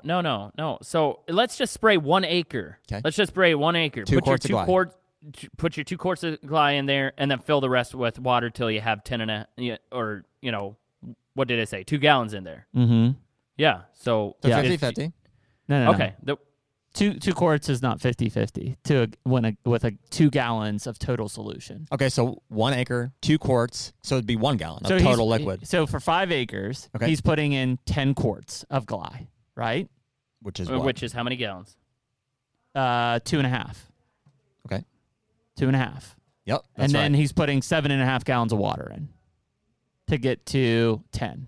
Why would you do that though? Because that's now you're more diluted than our previous scenario. The dilution is not the dilution is not happening. I can't. Right? I'm up to 9. That's all I can figure. It's the carrier for the chemical. What's the minimum amount of water required for adequate uptake of glyphosate? That's according to if you read the label, the minimum that they want you is 3 gallons per acre for glyphosate. Mm-hmm. 3 gallons of water.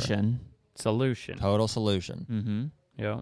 Okay. Yep. So in that case, there you would need. And it's not that it's not going to work, right? It's just going to go into the plant, and then think of it this way: when you get a rain, right, that pore is going to open back up, and it's going to push the solution further through the plant. Sure. So you eventually get the full carrier you need. Yeah. It's just when you get a quick kill, it's because you basically rained on it with the water to soak it all up. You guys. Oh, okay. Well, there you go. That helps me understand it. So in that case, we're saying water is the catalyst for glyphosate to work quickly. Yes. So the more water you have, the more quickly it will intake and die. Mm-hmm. That makes sense. Same with fertilizers. I'm glad we figured that out. so for instance, we're coming out with a liquid fertilizer, and so if I wanted to go out and hit a liquid nitrogen on a food plot, if I don't have enough water to carry that plant won't be able to absorb it, and frankly, it'll hurt it. It won't benefit it. Right? It has to carry it through to actually be able to metabolize it. I see. I see. Very interesting. So I was doing this. It was just 25 acres for this farmer. I was not in a hurry. Had one spray drone running into all these different sections of his farm, spraying these beans with glyphosate. 2 gallons per acre, total solution. Total solution. And I was like, I want to try it. They said 3 gallons is the minimum, and I want to try 2. And he called me back 2 weeks later, and he's like, Mike, I cannot believe how well this worked. It It Yep. totally worked. Awesome. And he said it would have took him 8 hours with a ground rig to spray his beans. I was not even trying to do it fast with Not one only drone. that, imagine the I- yield loss of having to drive over all of it. You got it. Yep, absolutely. So I was not trying to go fast. I sprayed all his acres in like an hour and 40 minutes with one drone. I love that. How much is that going to run me, Mike? The spray kit? No, to have. So do you come out and spray anybody that calls I also you? want to know about the spray kit, but you asked that Yeah, first. yeah. So we will spray, but that amount of acres, it's going to be more per acre. But normal rate is $17 an acre. Plus travel costs. Yeah. Yep. Well, none of us probably listen to this podcast have 25 acres that need sprayed, but we probably all need 2 or 3. Yeah, that's the problem. Like, you just I might can't have be a custom 25. applicator and come out to spray your acres for, even if it's $25 an acre, it's still not enough to, drive a truck out there and get your drone out. Right. And do it. Mike, is the T40 the one that also you can do seed and granular? Yes. Yeah. You switch out the tank super easy. T40. That's the drone model. Is it the same drone that you use for recovery that you use for spraying? Can you swap them out? No. No. So you have to buy 2 drones, no matter Yes. what. Yep. What's the T40 kit running? The way I've set it up right now, it's 33,900. Yeah. Interesting. I've been running a TI-83. Yeah, the old calculator. Texas Instruments. Oh, there you go. That's what I was looking for. Thanks. Yeah, I mean, from an efficiency side, because the one thing, especially when we get into, if we talk about like deer growth, if we do plot boost or we do liquid fertilizers, the last thing anybody wants to do is run over their food plots to spray them again. Dude. I hate doing right? it. Okay, so what is the minimum water requirement for plot start? I don't know. I'd have to ask that. That would Okay. be on the agronomist side. Okay. So it's 32 ounces per acre. Because that's a soil contact, not a No. Plot boost is foliage foil. contact. I'm telling you, the drones will overtake all farming industry. Even I would agree. On this food plot thing. I'm telling you, I don't have the data in front of me, but when you talk about crop damage and running over something, you can literally figure that out with the width of your tire and the length that you're going. The only thing you can't quite figure out is the turning radius of how much that damages. So plot start would be interesting because it's soil active. I probably can do straight plot start knowing that the rain is going to activate it in the soil. So I don't need a water carrier for it. Okay. I think the water carrier is only for foliar. So in the drone, sprays. you would just go straight. Foliar feed. Yep. Straight Something plot that's start. going to feed through the full. Yeah, I would go straight 2.5 gallons per acre. So in Mike's case, I could do 4 acres of food plots. And would you say how long would it take you to do 4 acres of food plots? I don't know, maybe 4 to 7 minutes. Holy shit. My So wife wouldn't divorce me anymore. Is that all manual, Mike, or how are you like gridding the field? No. If you're flying manual, you're not doing it right. Yeah. You just tell the drone what to do, and it's going to be accurate within inches. So, and how does that work? How do you program the drone?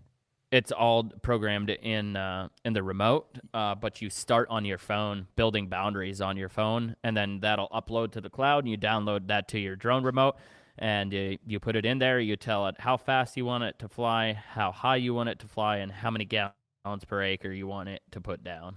Okay. And How it'll much? stay right there. Amazing. Okay, how much does one of these cost? 33,000. A spray rig? Yeah, 33. Yep. Whoa. 33,900, I think, is what it is. Sounds like Deer Grow needs to invest. Is that a write-off? I'm telling you It is guys, a write-off. it's going to be crazy. Yep. That's awesome. They're only going to get better. So the ag drones are advancing very quickly. And what kind of sucks about ag is you invest in the equipment that's really good now, but then next year they come out with one that's just slightly better. But it's not like the old ones completely go away, like a T40, right? If a T50 comes out, yes, I'm going to invest in them. But my T40s aren't trash. Right. They just won't work as good as a T50. And they continually update the software, I assume. Yeah, for to them. process faster and that type of thing. Yeah, when we were first flying the T40s in Indiana, it was pathetic, the reception they had. But with some type of firmware update, the reception got better. So Yeah. I don't know how It's they did already that. built in the I hardware. mean, dude, I would imagine you could establish like quite a business, like a network around working with co-ops to like train people out there with drones. Like, dude, if I had the option to go to my local co-op, so right now I rent a thing from them that I pull and, wreck half the time. It damages my vehicle. And if I could just go there and say, hey, man, I'll pay you whatever the fee would be, then the same way you're offering a service to come recover deer, I could call my local co-op and say, can you come spray these food plots for me? And instead of saying, coming. I can't get a lime truck back there, or, you're not a big enough, sure, we'll be there today. Yep. We'll do it. It's coming. I'm telling you. Wow. But think about even like we were just talking about our 30-acre CRP field. Think about being able to switch out to the seed tank and switchgrass seed 30 acres in, 20 minutes or less? Oh, yeah, just in and out. You said It's why seed it's it? like almost silly when you're talking about It has the capability of- anything from 2 acres to 100 acres really is not that much for So a you're drone. seeding as well as spraying? Yes, yeah. How you can does that cover work? It crop. just has a spinner? New tank. Yes, as a spinner, you tell it how many pounds per acre you want to put down, and you calibrate that whole thing, and then when it's calibrated, it will fly. It will know how fast it can fly because it won't fly over that if it can't produce that many pounds per acre. Amazing. Purely it's broadcast. all computer. Purely broadcast. Yeah, I It's- can't drill yeah, anything. right, obviously. Nope. Yeah. Obviously. Yeah. Good. So my Unless you take your drone and you smash the just thing into straight the in the ground. ground. Well, I drilled that. drill that section. one right there. When's that? Is that T50 out yet? No, we've been told it's coming in spring, but you take that with a grain of salt because things coming from China could be delayed for a long time. That's amazing. It is amazing. When you sit on top of your trailer and you watch these drones out there doing their thing, it's like, dude, this is the future. Like They're pretty. I mean, they're pretty no big, risk, though, right? Like, I mean, oh yeah, they're about 12 feet. Like, think about this. Insurance companies got to love this because it's going to take down the risk of insuring airplanes, Sure. killing people that are flying these airplanes and helicopters. Here's another thing that you have to think about. Like, the FAA is about regulation and safety, right? It's about public safety. When an airplane comes ripping across the highway at 120 mile an hour, pulls up on the other highway, makes a 30-degree bank turn and comes back down, you don't do that with a drone. You just go to the highway, turn around, go right back where you just came from. Is there a lot of that still, like flyover spraying? Oh, yeah. Really? Yeah. Oh, yeah. Row crop is always sprayed on with aerial application. Wow. There's high clearance sprayers like Haggis and stuff Yeah. like that, but majority of row crop in the country is done aerial. Here's kind of a weird question. Do guys spray herbicide with pivots? Can you? Huh, that's a good question. Like, can I you don't just know. hook your like just like the soap I don't line know. on a pressure washer? Probably. I bet that's corrosive with Yeah. inside of those. same Yep. with like the fertilizers in it. I mean, very possibly they do it. I don't know. I don't think gly's corrosive. Calcium It's not? certainly is. I don't All think that salt? Nitrogen is. Is there salt in glyphosate? Oh my gosh, I thought that it's mostly salt. I don't know. What Nick, can you what's go- it taste Nick- like? Nick, Yeah, do a Google search on that. I think So- it's 41% glyphosate. That's the pure active ingredient. So what is the remaining, 59%? Yeah, well, it's glyphosate made of. So Water, I would think, right? Yeah, I don't know. Mike, the question I have is when you are doing the aerial applications, how high up is the drone from the field? 14 feet is kind of its bread and butter, but you can come down if you want. It also depends on what your terrain is like. So if you got a bunch of deep hills and this type of stuff, the drone's gonna, if it's flying at 20 mile an hour and it's not processing fast enough, that hill's going to become an obstacle to it and it's gonna stop. So you spray it based on what is best for the aircraft. So if it's going to stop and cause issues, you're just going to have to fly it a little bit higher, because if you think about this, like we were doing stuff for the ODNR doing invasive species control, and we were doing some crazy stuff there in areas that an airplane and a helicopter would be way up just for safety reasons. But these drones, like you can make them do some crazy things. What was the question? Sorry, I got kind of sidetracked. Just How the high up height. you have to be, Yeah, yeah. the height of the field. Height. Okay. Yeah. Yep. So if terrain's going up and down, the processing speed of the drone might not recognize it fast enough that is the hill going up, and it might think that is a obstacle. So then it'll stop. So if I'm flying at 14 feet, I might bump that up to 18 feet just to get it to clear those obstacles. Wow. Mike, did you see that? I'm intrigued. That clip about I've always dreamed of like a Charlie and the Chocolate Factory type elevator to drop me off at the tree stand. Yes. Has anyone else proposed that to you? Yeah. Didn't you pick up? What did you pick up on? I saw it on Instagram or TikTok. Did you pick up a deer carcass? I was roadkill. Yeah. Yeah, you could easily do that, right? You could pick up Nick. Probably could. Yeah. I'm sure. Probably. How much can it hold? What's the drone? Is it the TI-41 or whatever that you use for like a carrying capacity? That'd be the. Yeah, it's the T40 that I used to T40. pick up that deer. I maxed it out just testing, see what it can pick up, and it picked up 158 pounds, but I would not maneuver with that. How much does 10 gallons of water weigh and glide? I think water weighs 8 gallons of 8 pounds a 8 gallon. pounds a gallon. Yeah. So that'd be 80 pounds. But for dude, 10 I was gallons. spraying some stuff that was like had mineral in it. It was some type of foliar feed, organic stuff. Yeah. Whew, some of that stuff gets a lot heavy. heavier than I was 8 gonna pounds. ask, like, obviously for like if you spray something like that with our sprayers, we change out nozzle heads, right? Is that No, that's not a thing with We the do? T40s. Yes. What are you supposed so to? You change out nozzle Yep. heads? yeah For what? for finer or Yep. thicker? Well, I only have one set. So when you get into spraying, it's your droplet. You can Yes. choose your droplet size. It's called like microns. What microns do you want to spray? And so the lower the micron, the finer the mist. But yeah, so you can adjust that all on the fly. Like let's say you're flying and you're 90 microns. That's extra fine, but it's going to get more droplets in areas that otherwise wouldn't get there. So the finer you can get, the better application you're going to get. But the finer you go, the more drift you're going to get as well. So you just got to watch that as a pilot. Like, how much drift am I getting? If it's too much drift, take your micron up, and you can just do that with a snap of fingers up there. Well, I assume, and you may not have knowledge on it, like what's the maximum acreage you can do with the biggest drone that exists right now? The maximum acres per hour? Per battery life? Per I don't know, fill up? Well, no, it'd be per fill up. Like you can only put 10 gallons in it. Yeah, Right. you can only, if you're spraying 2 gallons total solution, you can only get a little over 5 acres per 5 acres fill-up. at a time. So, I mean, are they, Yeah. is there, how big of a hindrance is the fill-up process that they would, want to engineer a drone that can fly 25, 50 acres at a time? They will continue getting bigger, but the biggest thing right now is trying to figure out the batteries. How much energy can they shove into one battery without hindering the weight that it can pick Sure. up? Well, because you're talking but- about, a 25-acre field is fairly doable. You fill up, 4 or 5 times. But, like, in the Midwest, that only takes a second. I can land a drone, have it back in the air in 45 seconds, filling up and putting a battery in it.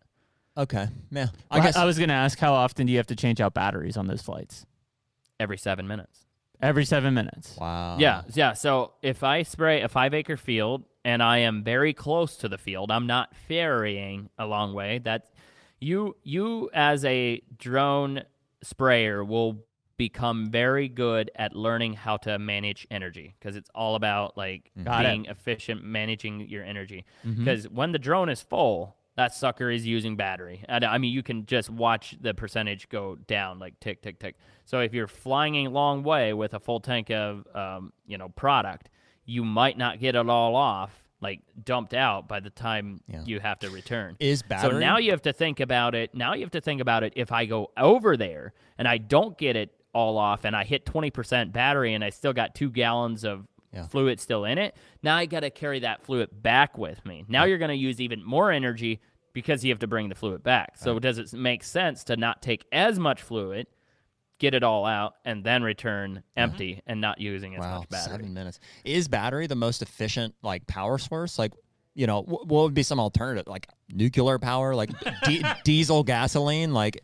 Yeah. So we were just talking about yesterday. Why don't they use little gas engines on them? Yeah. And the problem is you can't do that and have independent motors, right? Like if you do one engine, you need one engine on each prop. Okay.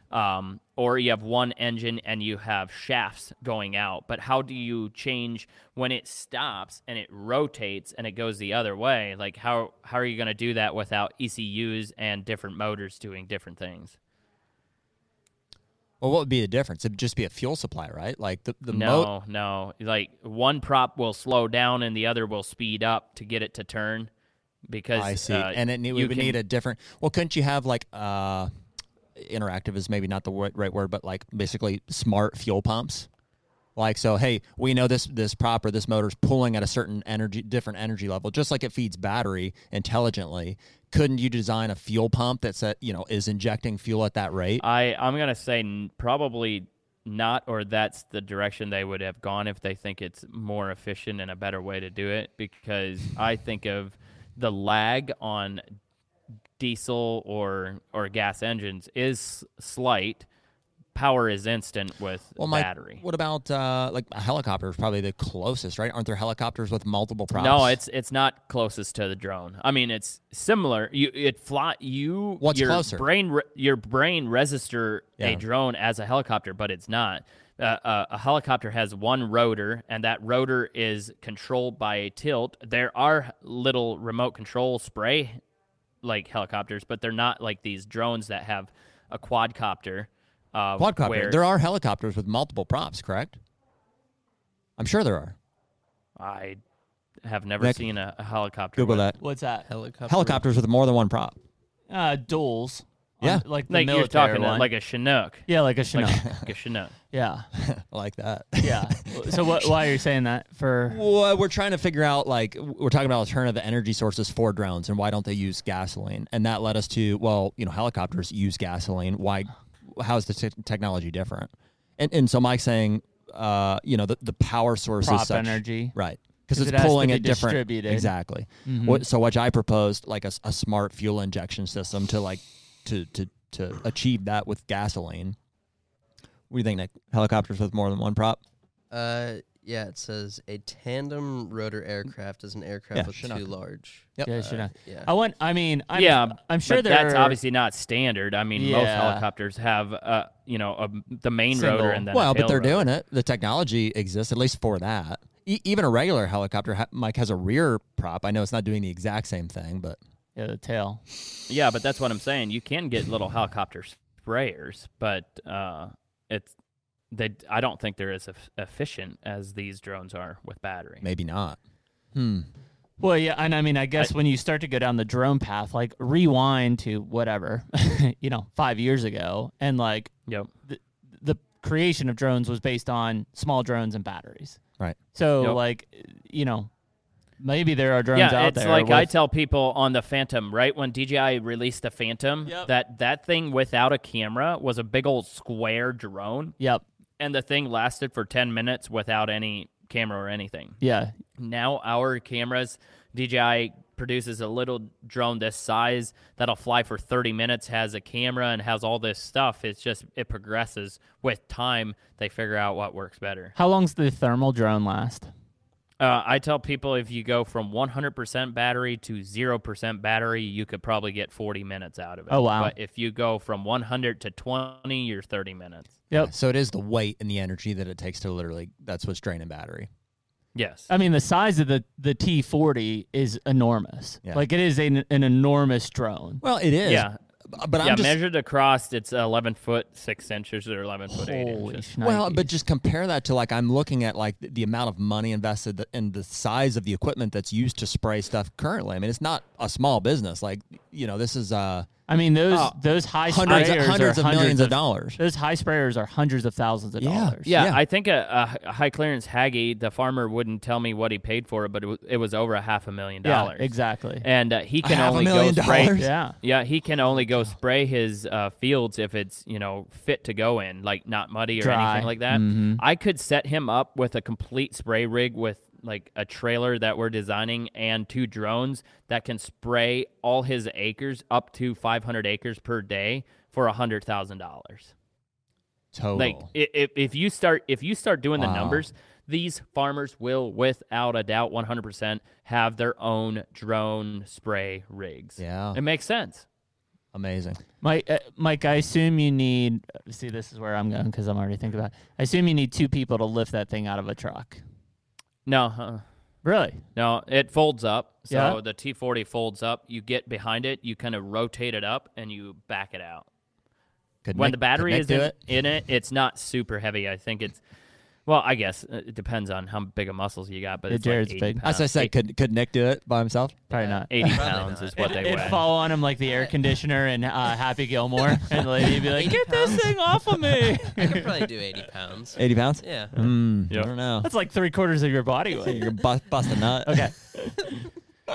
I'm super interested in it. Yeah. Oh, it's so fun. The ag gets me fired up. I could talk ag for a long Well, time. the versatility of obviously for me, deer grow and then chemical spraying, but then you add in broadcast seeding, and dry fertilizer if you want.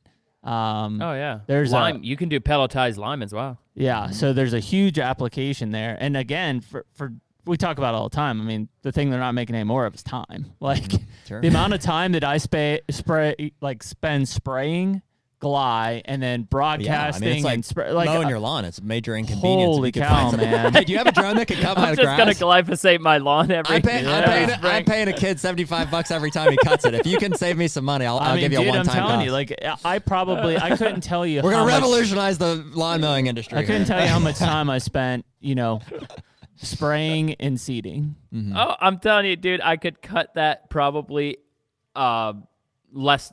Well, less than half. Easy. Yeah. Easy. And probably, maybe not save money, but I mean, dude, think about, the standard for food plotters. Like, you got to buy a Ranger or some sort of UTV. I was gonna say, you got to buy the sprayer. You got to spend money to go out to the thing, and then the time to do it. I was going to say, guys, you got to pull up my transportation. video of me spraying my 3 small acre food plot. I did it on purpose to just show people like how it works. Like, it's almost embarrassing how quickly you can spray. Wow. It doesn't quite make sense to buy one just for 3 acres, but it's so quick. I mean, So quick. I travel a lot, so I usually have to pull my Ranger. I have to pull my sprayer with it, right? So I've got a trailer that I'm pulling that stuff, and then in a lot of my farms, sometimes like where I'm at, water access is hard because we're filling up a 60-gallon thing. Whereas if I have a 100-gallon water buffalo, which I have in the back of my truck, like if I use that to continually fill up my drone there in the field, I'm like, crap, man, I could be a lot more mobile. Those are the inconveniences, I guess, of it. Is it's like they don't hold a whole lot, so you have to refill But you're applying frequently, much less per acre. and they don't last much longer. Yeah, but you're applying, so that makes up. Because, I mean, time. I only get 4 acres out of my 60-gallon pull behind. Yeah, I right. would Me smoke too. anybody that tries to do it with a ground rig. I don't care. I fly that drone a 3/4 mile away, spray a field, and come back and have to fill up 4 times and probably still beat you on the acres. Yeah. I bet you would. Yeah, I bet it would. Well, it's frankly just the cost barrier to entry. I mean, most people aren't going to spend $30,000 to save themselves. Yeah, but what you pay for your Ranger? At a small scale, I say. Yeah. You're absolutely right. Yeah, pay for your Ranger. Well, and you know, $500,000 for your big deal. So I mean, that's where it's Yeah, like, there's a obviously huge Okay, yeah, commercial sense makes Yeah, ton of commercial sense. Yep. side. I agree. Huh. That's awesome. Ag is where drones in ag will be the biggest industry I think we'll see change in the next 3 to 5 years. I mean, anybody listen to this from a food plot side is like, yeah. So, obviously, I assume you guys are going to charge more per acre when it comes down to a food plot because I've got, 5 or 6 or 7 acres at the most. I mean, $100 an acre? Less than that? Like, what do you think? I guess I haven't quoted anybody, but Quote me. I'm sure if I have to travel out there, I'm probably not going to do it for much less than $500. Yeah. I mean, you can hardly do anything nowadays for. Yeah, but much still, less I than that. mean, that's where I'm looking at it is like if you've got, let's say you got 10 acres of food plots, right? I basically would have to have you come out 33 times to buy the rig. Well, I almost feel like I have to say, like, Mike, don't forget about us food plotters because, like, dude, the commercial side of it is so much bigger probably than the food plot business. Oh, yeah. Yeah.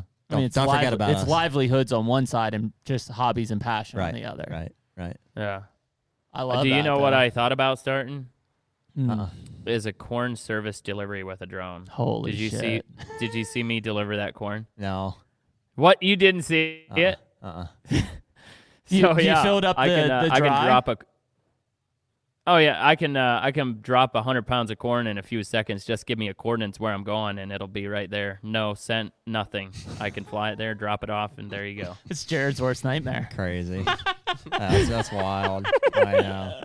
Well, it's happening anyways, whether people are saving money on it or not, doing it more efficiently.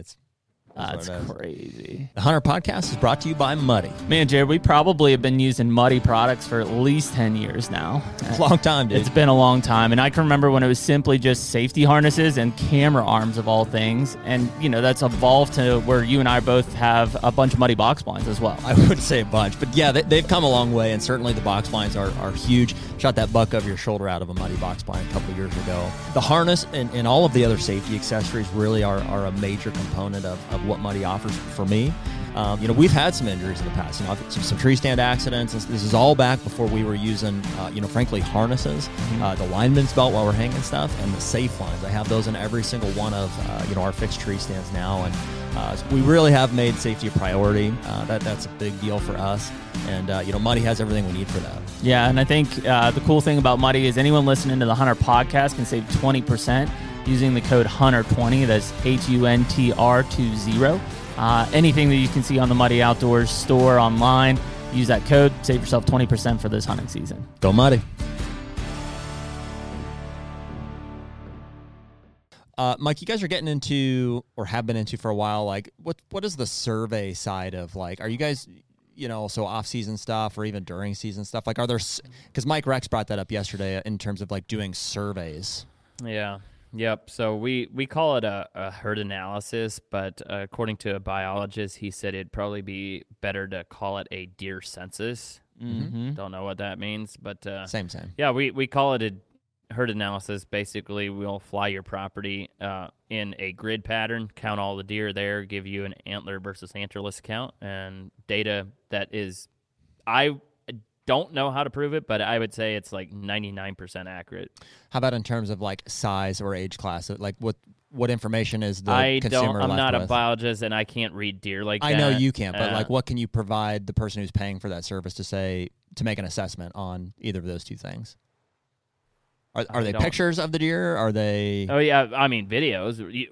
Whatever you see on my YouTube videos, right? You can see the deer, and you'd have to pause it probably and try to zoom in and see if you can figure it out. If you want me to look at every deer and get, I'm gonna have to get a little closer, zoom in probably, and do this and that. But that's not really something I was doing. I would probably charge more if that's what it's gonna be. Sure. But for the most part, it's just flying, grids going down and back and counting, dropping pins where the deer are, and then telling you, hey, I counted, 100 doe and $60. I don't mean to ask on everyone, but I'm intrigued by every single one. How much? What would that cost me? It depends on acres and how those acres are laid out. So is it hilly with all timber, or is do you have 1,000 acres and only 600 of it is timbered? And is that 600 hardwood timber, or is that 600 pine tree timber? So there's a lot of variables. Let's say I got 100 acres, 50-50, timber and tillable. Oh yeah, $450. Okay. Wow. Yeah, that's not that hard to do. And then, are you only flying that in the summer, so the velvet shows, or how for antlers, or how are you doing that? No, I'm doing that when the leaves drop, and then I zoom in to see if it has horns or not. Wow. Just like I do now. Does it matter? I mean, could you do both? Could you do in the summer and the summer? No, because I'm not going to feel comfortable with the number I give you because there's too many other places for them to hide that I can't see them. Gotcha. Yeah, the foliage is so. Less foliage. This is like a postseason. Yeah. Yeah. Yep. Less foliage. I got guys that are wanting to do it right now, and I'm like, doggone, how am I going to figure this out? We're in the heat of drone deer recovery. Yeah. And now we got to go count deer on thousands of acres. I mean, I'm not complaining. Right. Like, sure. Doggone, good problem to have. You're paying me to come count deer flying drones. Like, that's amazing. I would have never thought that there's a business for that. But there is. Good for you. It'd be cool, like that place I'm getting, Madison's timbering down in southern Ohio, 230 acres, post-season when all the timber and treetops are down. See how many deer filter back into there. Yeah, let's do it. I think we're going to do something with Madison. Cool. Yeah, that'd be awesome. Cool. Yeah. Well, Mike, why don't you leave us with, if anybody's feeling that way, I want to get a hold of somebody to come find a deer, to come spray my field, or I want to get involved with drone deer recovery. What are the steps that we can take? Yeah. So, the new company is called New Way Ag, spelled Nuway. That's for the agricultural side. If you want to talk to me about ag stuff, you can still call the drone deer recovery number, and I'll try to make time to talk to you about it. During this season, it's a little tough to talk ag right now since we are into drone deer recovery. Yeah. But if you need a deer found, go to dronedeerrecovery.com to find a pilot near you. And then as far as we're not really having anybody join our personal team at this time. We will roll out a certified program at some point, but you can get most of your information on dronedeerrecovery.com, and then all our social platforms are the same thing. TikTok, Instagram, YouTube, Facebook is Drone Deer Recovery. Right on. I'll probably be talking to you about a agricultural drone at some point here. All right, Mike, we'll let you go, man. I know it's a busy time of year, so we appreciate you taking time for us this morning. And one of these days, we'll get you out here in person. I know you've offered to fly in a couple of times, but maybe not this time of the year. It's the busy season. This is the busy season. I was definitely gonna do it today, but with trying to finish that story, and I think that will be one of our best stories yet coming that we did last night and then finished this morning. Awesome, man. Well, we appreciate even the remote. And we'll talk to you next time. Alrighty. Right, okay. buddy. I appreciate it, guys. Have a good one. Whew. Old Yoder. Some interesting talking points there, though, in terms of obviously everybody on the same page of using the thermal drone to actually stalk and hunt a non-wounded animal. No. It's obviously a no. Yeah. That's hunting with a drone. And using it to find and recover a dead deer. I think we're all perfectly fine with that. The problem with it is you don't know that until you find it. Have gone through the recovery process and find it still alive. Yeah, and then now that hunter has the information and the location to make a decision of whether to then go in there and shoot the animal, which is hunting. And it's one of those things where it's it's you have to draw the line somewhere. You have to make a law to protect how people do that. But there also are going to be circumstances where it's not ethical to not go recover that animal. Sure. It's there. It's clearly, it's suffering. It needs another arrow. Well, I mean, that's, I don't know if it's ethically or morally. If a deer is gut shot and you find it and it's still alive, but barely, and it should, morally be put out of its misery. The fact is from a hunting ethics standpoint, if you leave that deer alone, it will die there. So it's the moral side of putting an animal out of its misery versus the legality and the maybe it won't die. Dude, there's definitely a case where you shoot a deer and it will die eventually, but it could be a month. Sure. Maybe that's not a majority of hits, but ethically, you need to put another arrow in the thing, but legally, so a very similar circumstance would be, going out and finding a deer at night. So you shoot a deer in the evening. You go out a few hours later, like 10 o'clock, midnight. You recover you find it still alive. What do you do? It's illegal to shoot that deer at night under spotlight. In most states, frankly, the laws it seems like pretty gray around it, but I believe that would fall under the category of shooting a deer under spotlight, regardless of if you've shot it already morally, you should put the deer out of its misery. Even more crazy is in Pennsylvania, you shoot a deer on a Saturday, recover it on Sunday, find the deer still alive. Can't shoot Doesn't it. matter that it's broad daylight. You can't hunt Sundays in Pennsylvania. You have to leave it. By law. Ethical? I don't think so. No.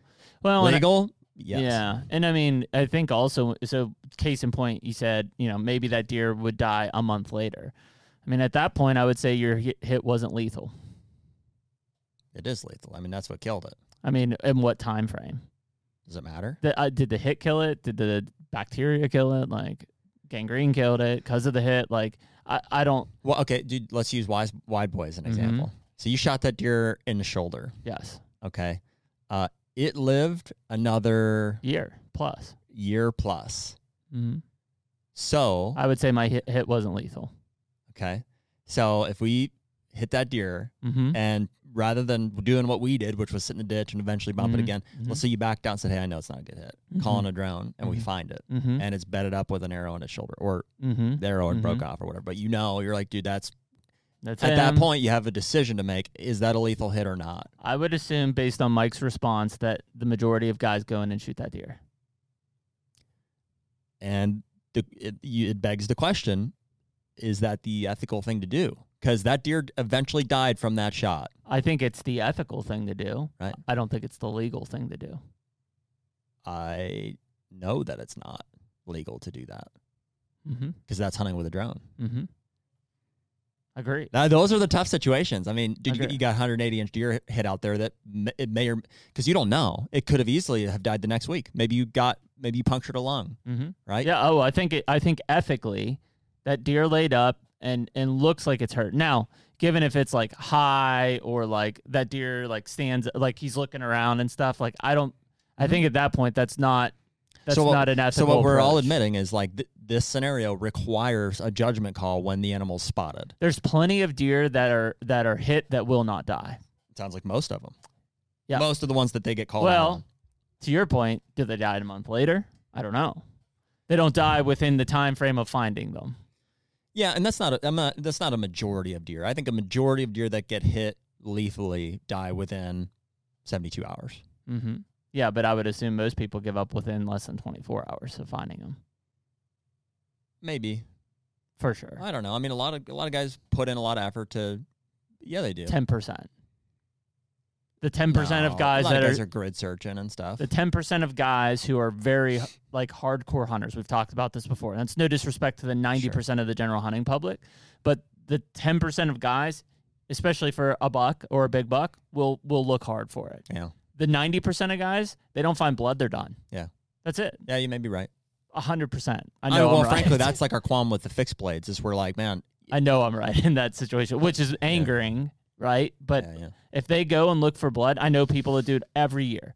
Yeah, I hit them, but couldn't find any blood. Well, how'd you look? What'd you do? Well, no, I didn't have any blood, so I just no blood at impact, so backed out. It's not a gun. Yeah.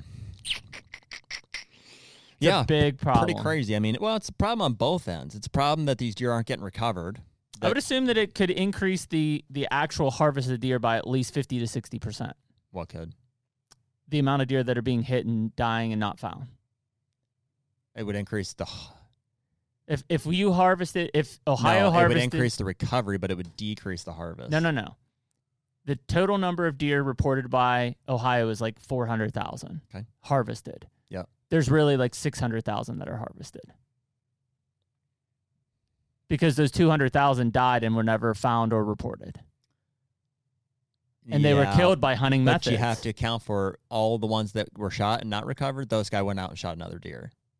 Yeah, I know. So I think...